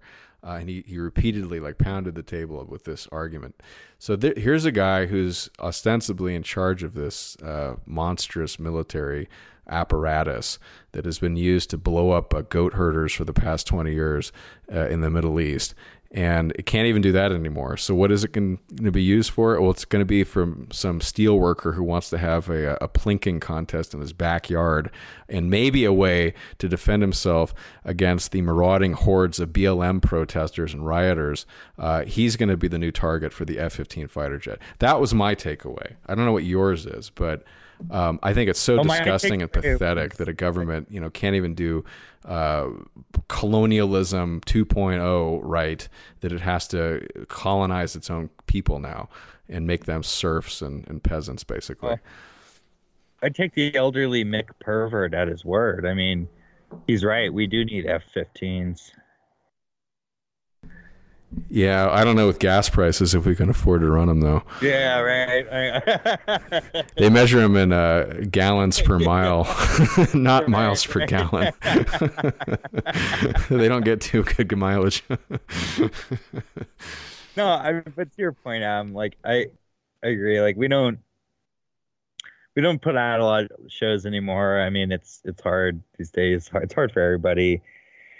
People are fucking not doing great. Like the situation is overall not good, and I just think it's helpful to maybe we all reflect on it, and that it is serious. Like this is not good, and I feel a lot for people who are right now trying to raise their kids in this.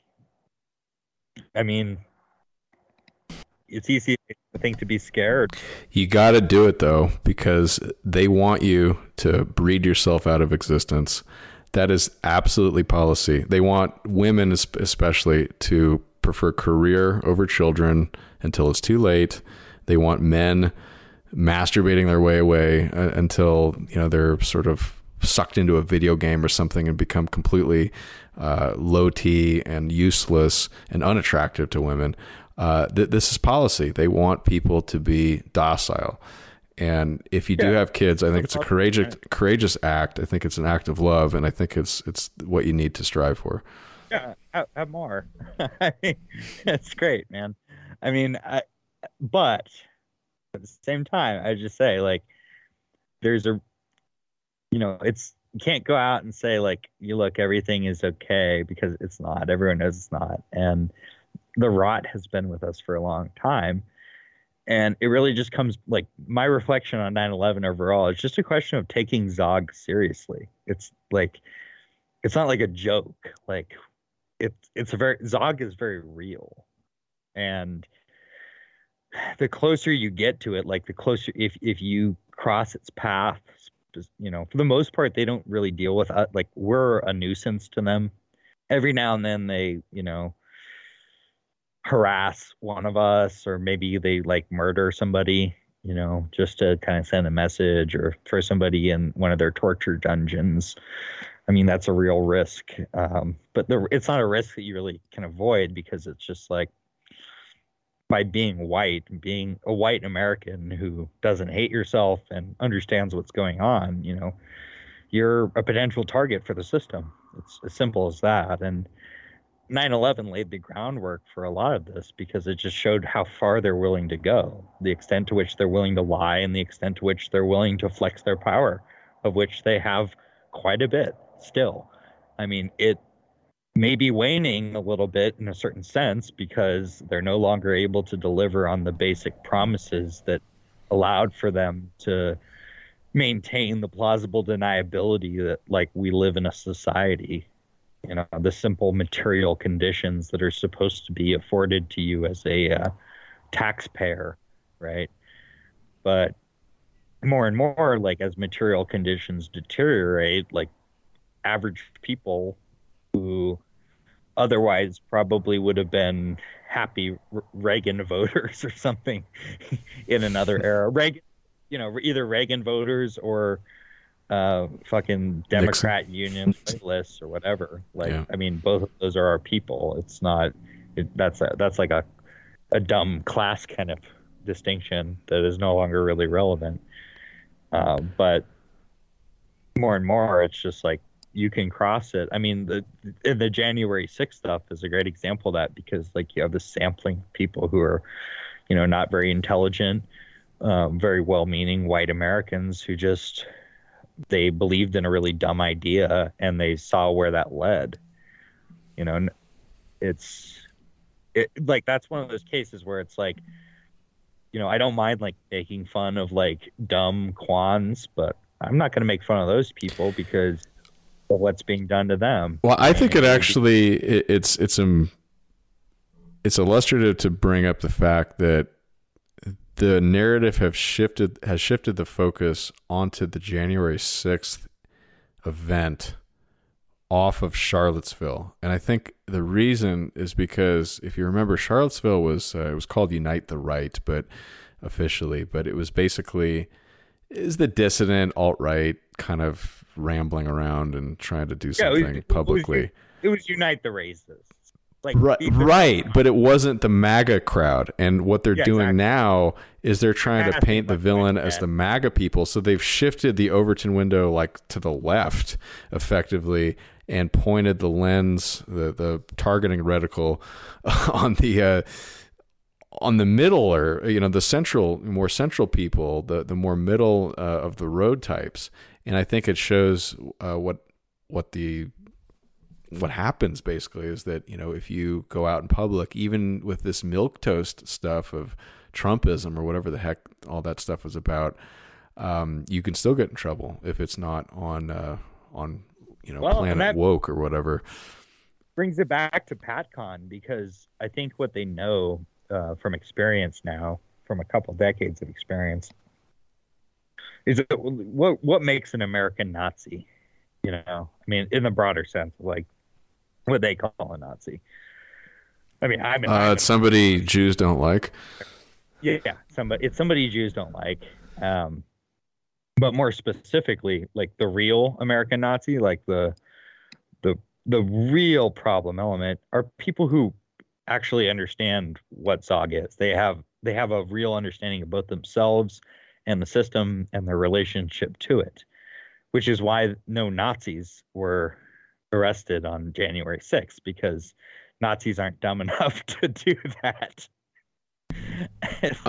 To be fair, I think there's a fair share of dumb ones, but I think they have more experience with this type of thing. I'm not saying that like you're like everybody who posts like racial slurs on the internet or whatever is like a very smart person. Like, we all know that's not true. That's not my point. What I'm saying is that people who are self-conscious dissidents and who really understand the score, but that description is going to lead to, it's like, you are obviously a Nazi by the standards of the system, and you're somebody who's not going to be easily entrapped. What they want, like, it's patriotards who are much easier to entrap. Because I think it's because they don't have any experience being entrapped like the militia movements were in the 90s. And I think that was not what they expected growing up, sort of in the middle class, and just sort of thinking, oh yeah, I could just go to the ballot box and to some extent, Adam. But my point is to like circle this back around. Yeah. To the reason I say that is because these are people who believe that there's some element of the system that is like good.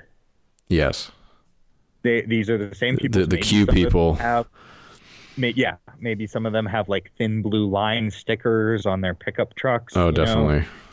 These are people who, and that was the Q. That was the whole narrative, like amongst the orange, the devotees of the orange idea, was that there was like some kind of Manichean epic battle taking place for like the soul of America within the depths of DC and the military or something, and like that there was going to be some, and these are the same people who are going on now about like a civil war, like because it's going to be the patriots versus the globalists, this kind of shit. And like it's really sad because like you try to explain to these people, it's like, no dude, like we don't actually have any power. Like what we are is like we're white Americans, and some of us have been paying attention and just keeping track of both what's happening now and what's happened in our history.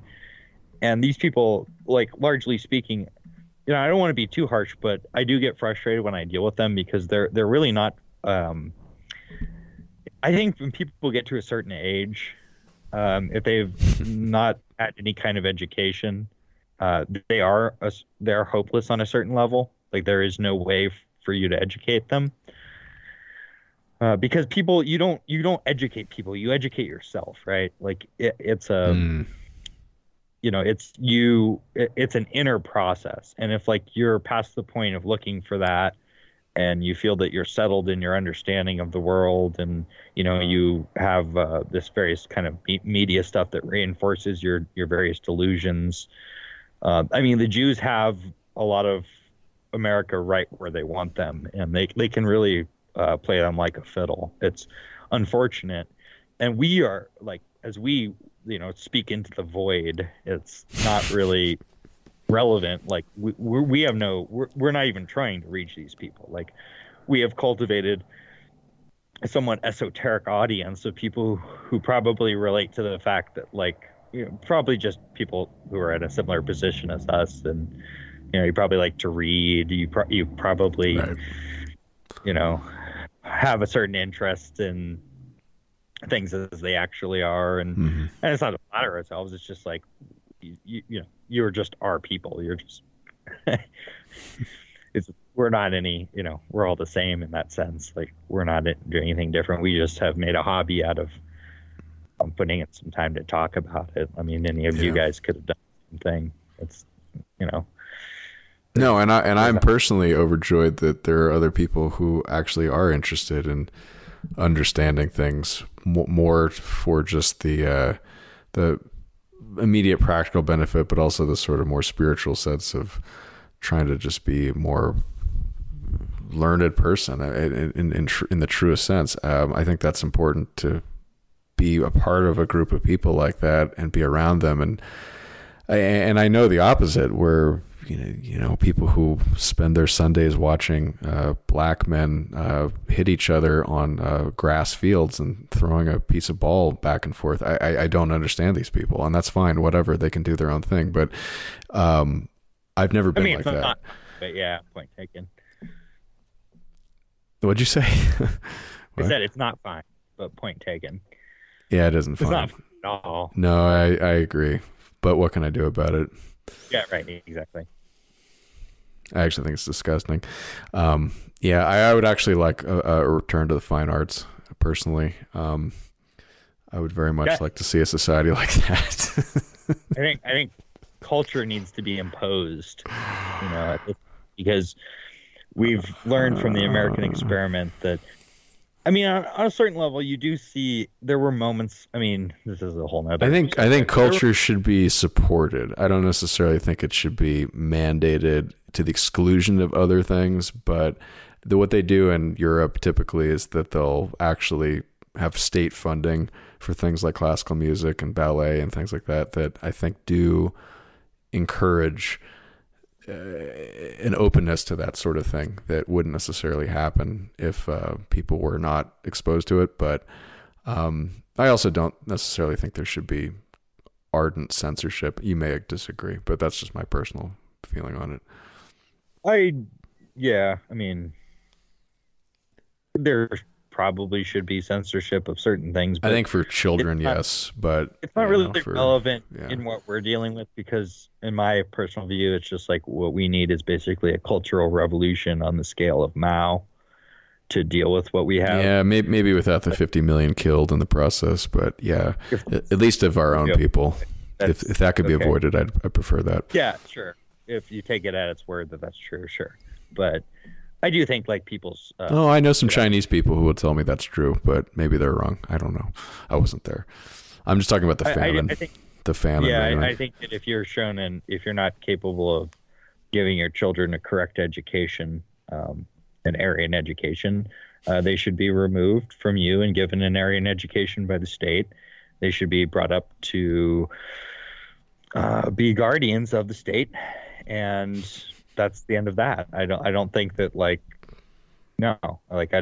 you're going to teach your children and deprive them of an access to a better culture, inflict upon them your own pettiness and delusions and ignorance, I think that there should be intervention in those cases. But whatever. That's just my.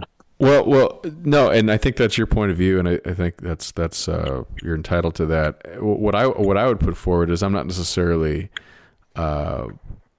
in the same school as Nick, but what I would say is that what is interesting is that from a moral standpoint, what we're currently living under is really no different, because the federal and state governments, I mean, the local schools, they don't have to, but it's sort of like highway funding.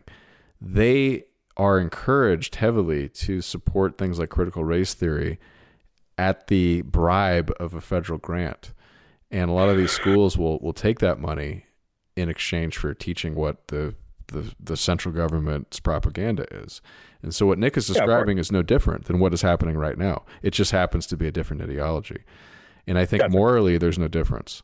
Absolutely no difference. It's just, yeah, but there's nothing immoral about what the system is doing in the superficial sense. It's like, well, they're educating people in the imperial ideology. It just so happens that the imperial ideology is poison, and it's destructive to all of us, and it's destructive long term to the empire itself, ironically. I don't know. I don't know what their plan is. It seems absurd, but if I were them, would I really want to depopulate my own people? Would I want to debilitate them? Do I want to basically turn them into cottage cheese brains? I don't know. I mean, I think there's a segment of the elite that is smart enough to realize that what this is doing to the population is harmful to them. But I think there's another segment that is like, well, yeah, but we don't need them anymore because we're just going to use AI. But it's not just that they don't need them. Computers. They don't need us. It's that we might pose a threat to them.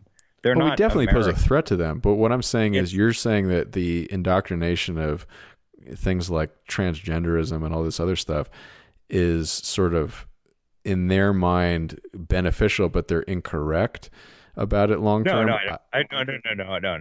No, it's deliberately harmful. But why would they hurt their own empire? We're past that. Like, if we go back to like Woodrow Wilson and the origins of like public education, we're talking about oh yeah, no, we're way past the progressive effects of learning the 3 R's. This has gone way past that. No, it's deliberate. It's deliberate. But why is it intent? Why do you think they're doing that on purpose? Because they're wedded to America. America isn't. They're an international parasite class. They think that they think America's a threat and they just want to destroy it, basically. I agree with you. I think that's right. I think that's right. Yeah. Yeah, they know that like as they show their hand more and as the gravy train dries up, there's a possibility that because America, from a geopolitical perspective, like America, I mean, you could go on about this, Adam. It's like America has so much. Oh my God, it totally does. Its ability to be a autarkic, self-sustaining. That's why it pisses me off. Yes, So they want to monkey wrench America, and they've done a good job of it because they've made the people who otherwise would maybe have been, good American people, good white people, contributors. They've made them into even the, like they've made cartoons out of the patriots themselves, because no real American patriot who really knows the score is going to be, a superficial American patriot. They're not going to be fucking getting teary-eyed on the 4th of July and waving American flags. That's just not where we're at anymore. And the people who do that, I mean, they are still good goyim, and they're also we're in this point where it's like they too they're getting a taste of the boot themselves. So where does it go? I don't know. Does 9/11, does like any of the crimes of the empire, does it really have a bearing on the future? Not, in my opinion, no. Not like a mass consciousness kind of sense, but it is still a litmus test when you're dealing with attempts at reform. If maybe they choose to go another direction with this and do like an attempt at reconciliation. I don't know if that's what will happen, but there needs to be we have the regime that is ruling is still like the Zionist regime that rules America has to be broken in order for any of those reform measures to be real. And that's why we won't see it. And something like 9/11 is a good litmus test for that, because it's like, well, are you willing to air the dirty laundry of the old regime? Because if you were for real, if you were legit, you would do exactly that. You'd be like, look at what these motherfuckers did. Yeah, you clean house. You clean house, and you give a perfect justification for why you're hanging people in the street. It's very easy. It's like, yes, like these people are criminals. Look at what they did, not just to our own people, but the crimes they committed abroad for no reason other than their own Jewish avarice and delusions of imperial fucking domination. It's, gives you a perfect reason to clean house. And so my point just to try to sum up our conversation that's gone many different directions, it's that, yes, I think 9/11 matters insofar as it will be something that's going to have to come up again, provided that our transition away from a Zionist-dominated American government, away from Zog, happens in a way that's like still maintains some kind of federal state structure, which personally I'm skeptical that would ever happen. But if something, let's just say, if there's a breakup of the country, it'll be a shit show.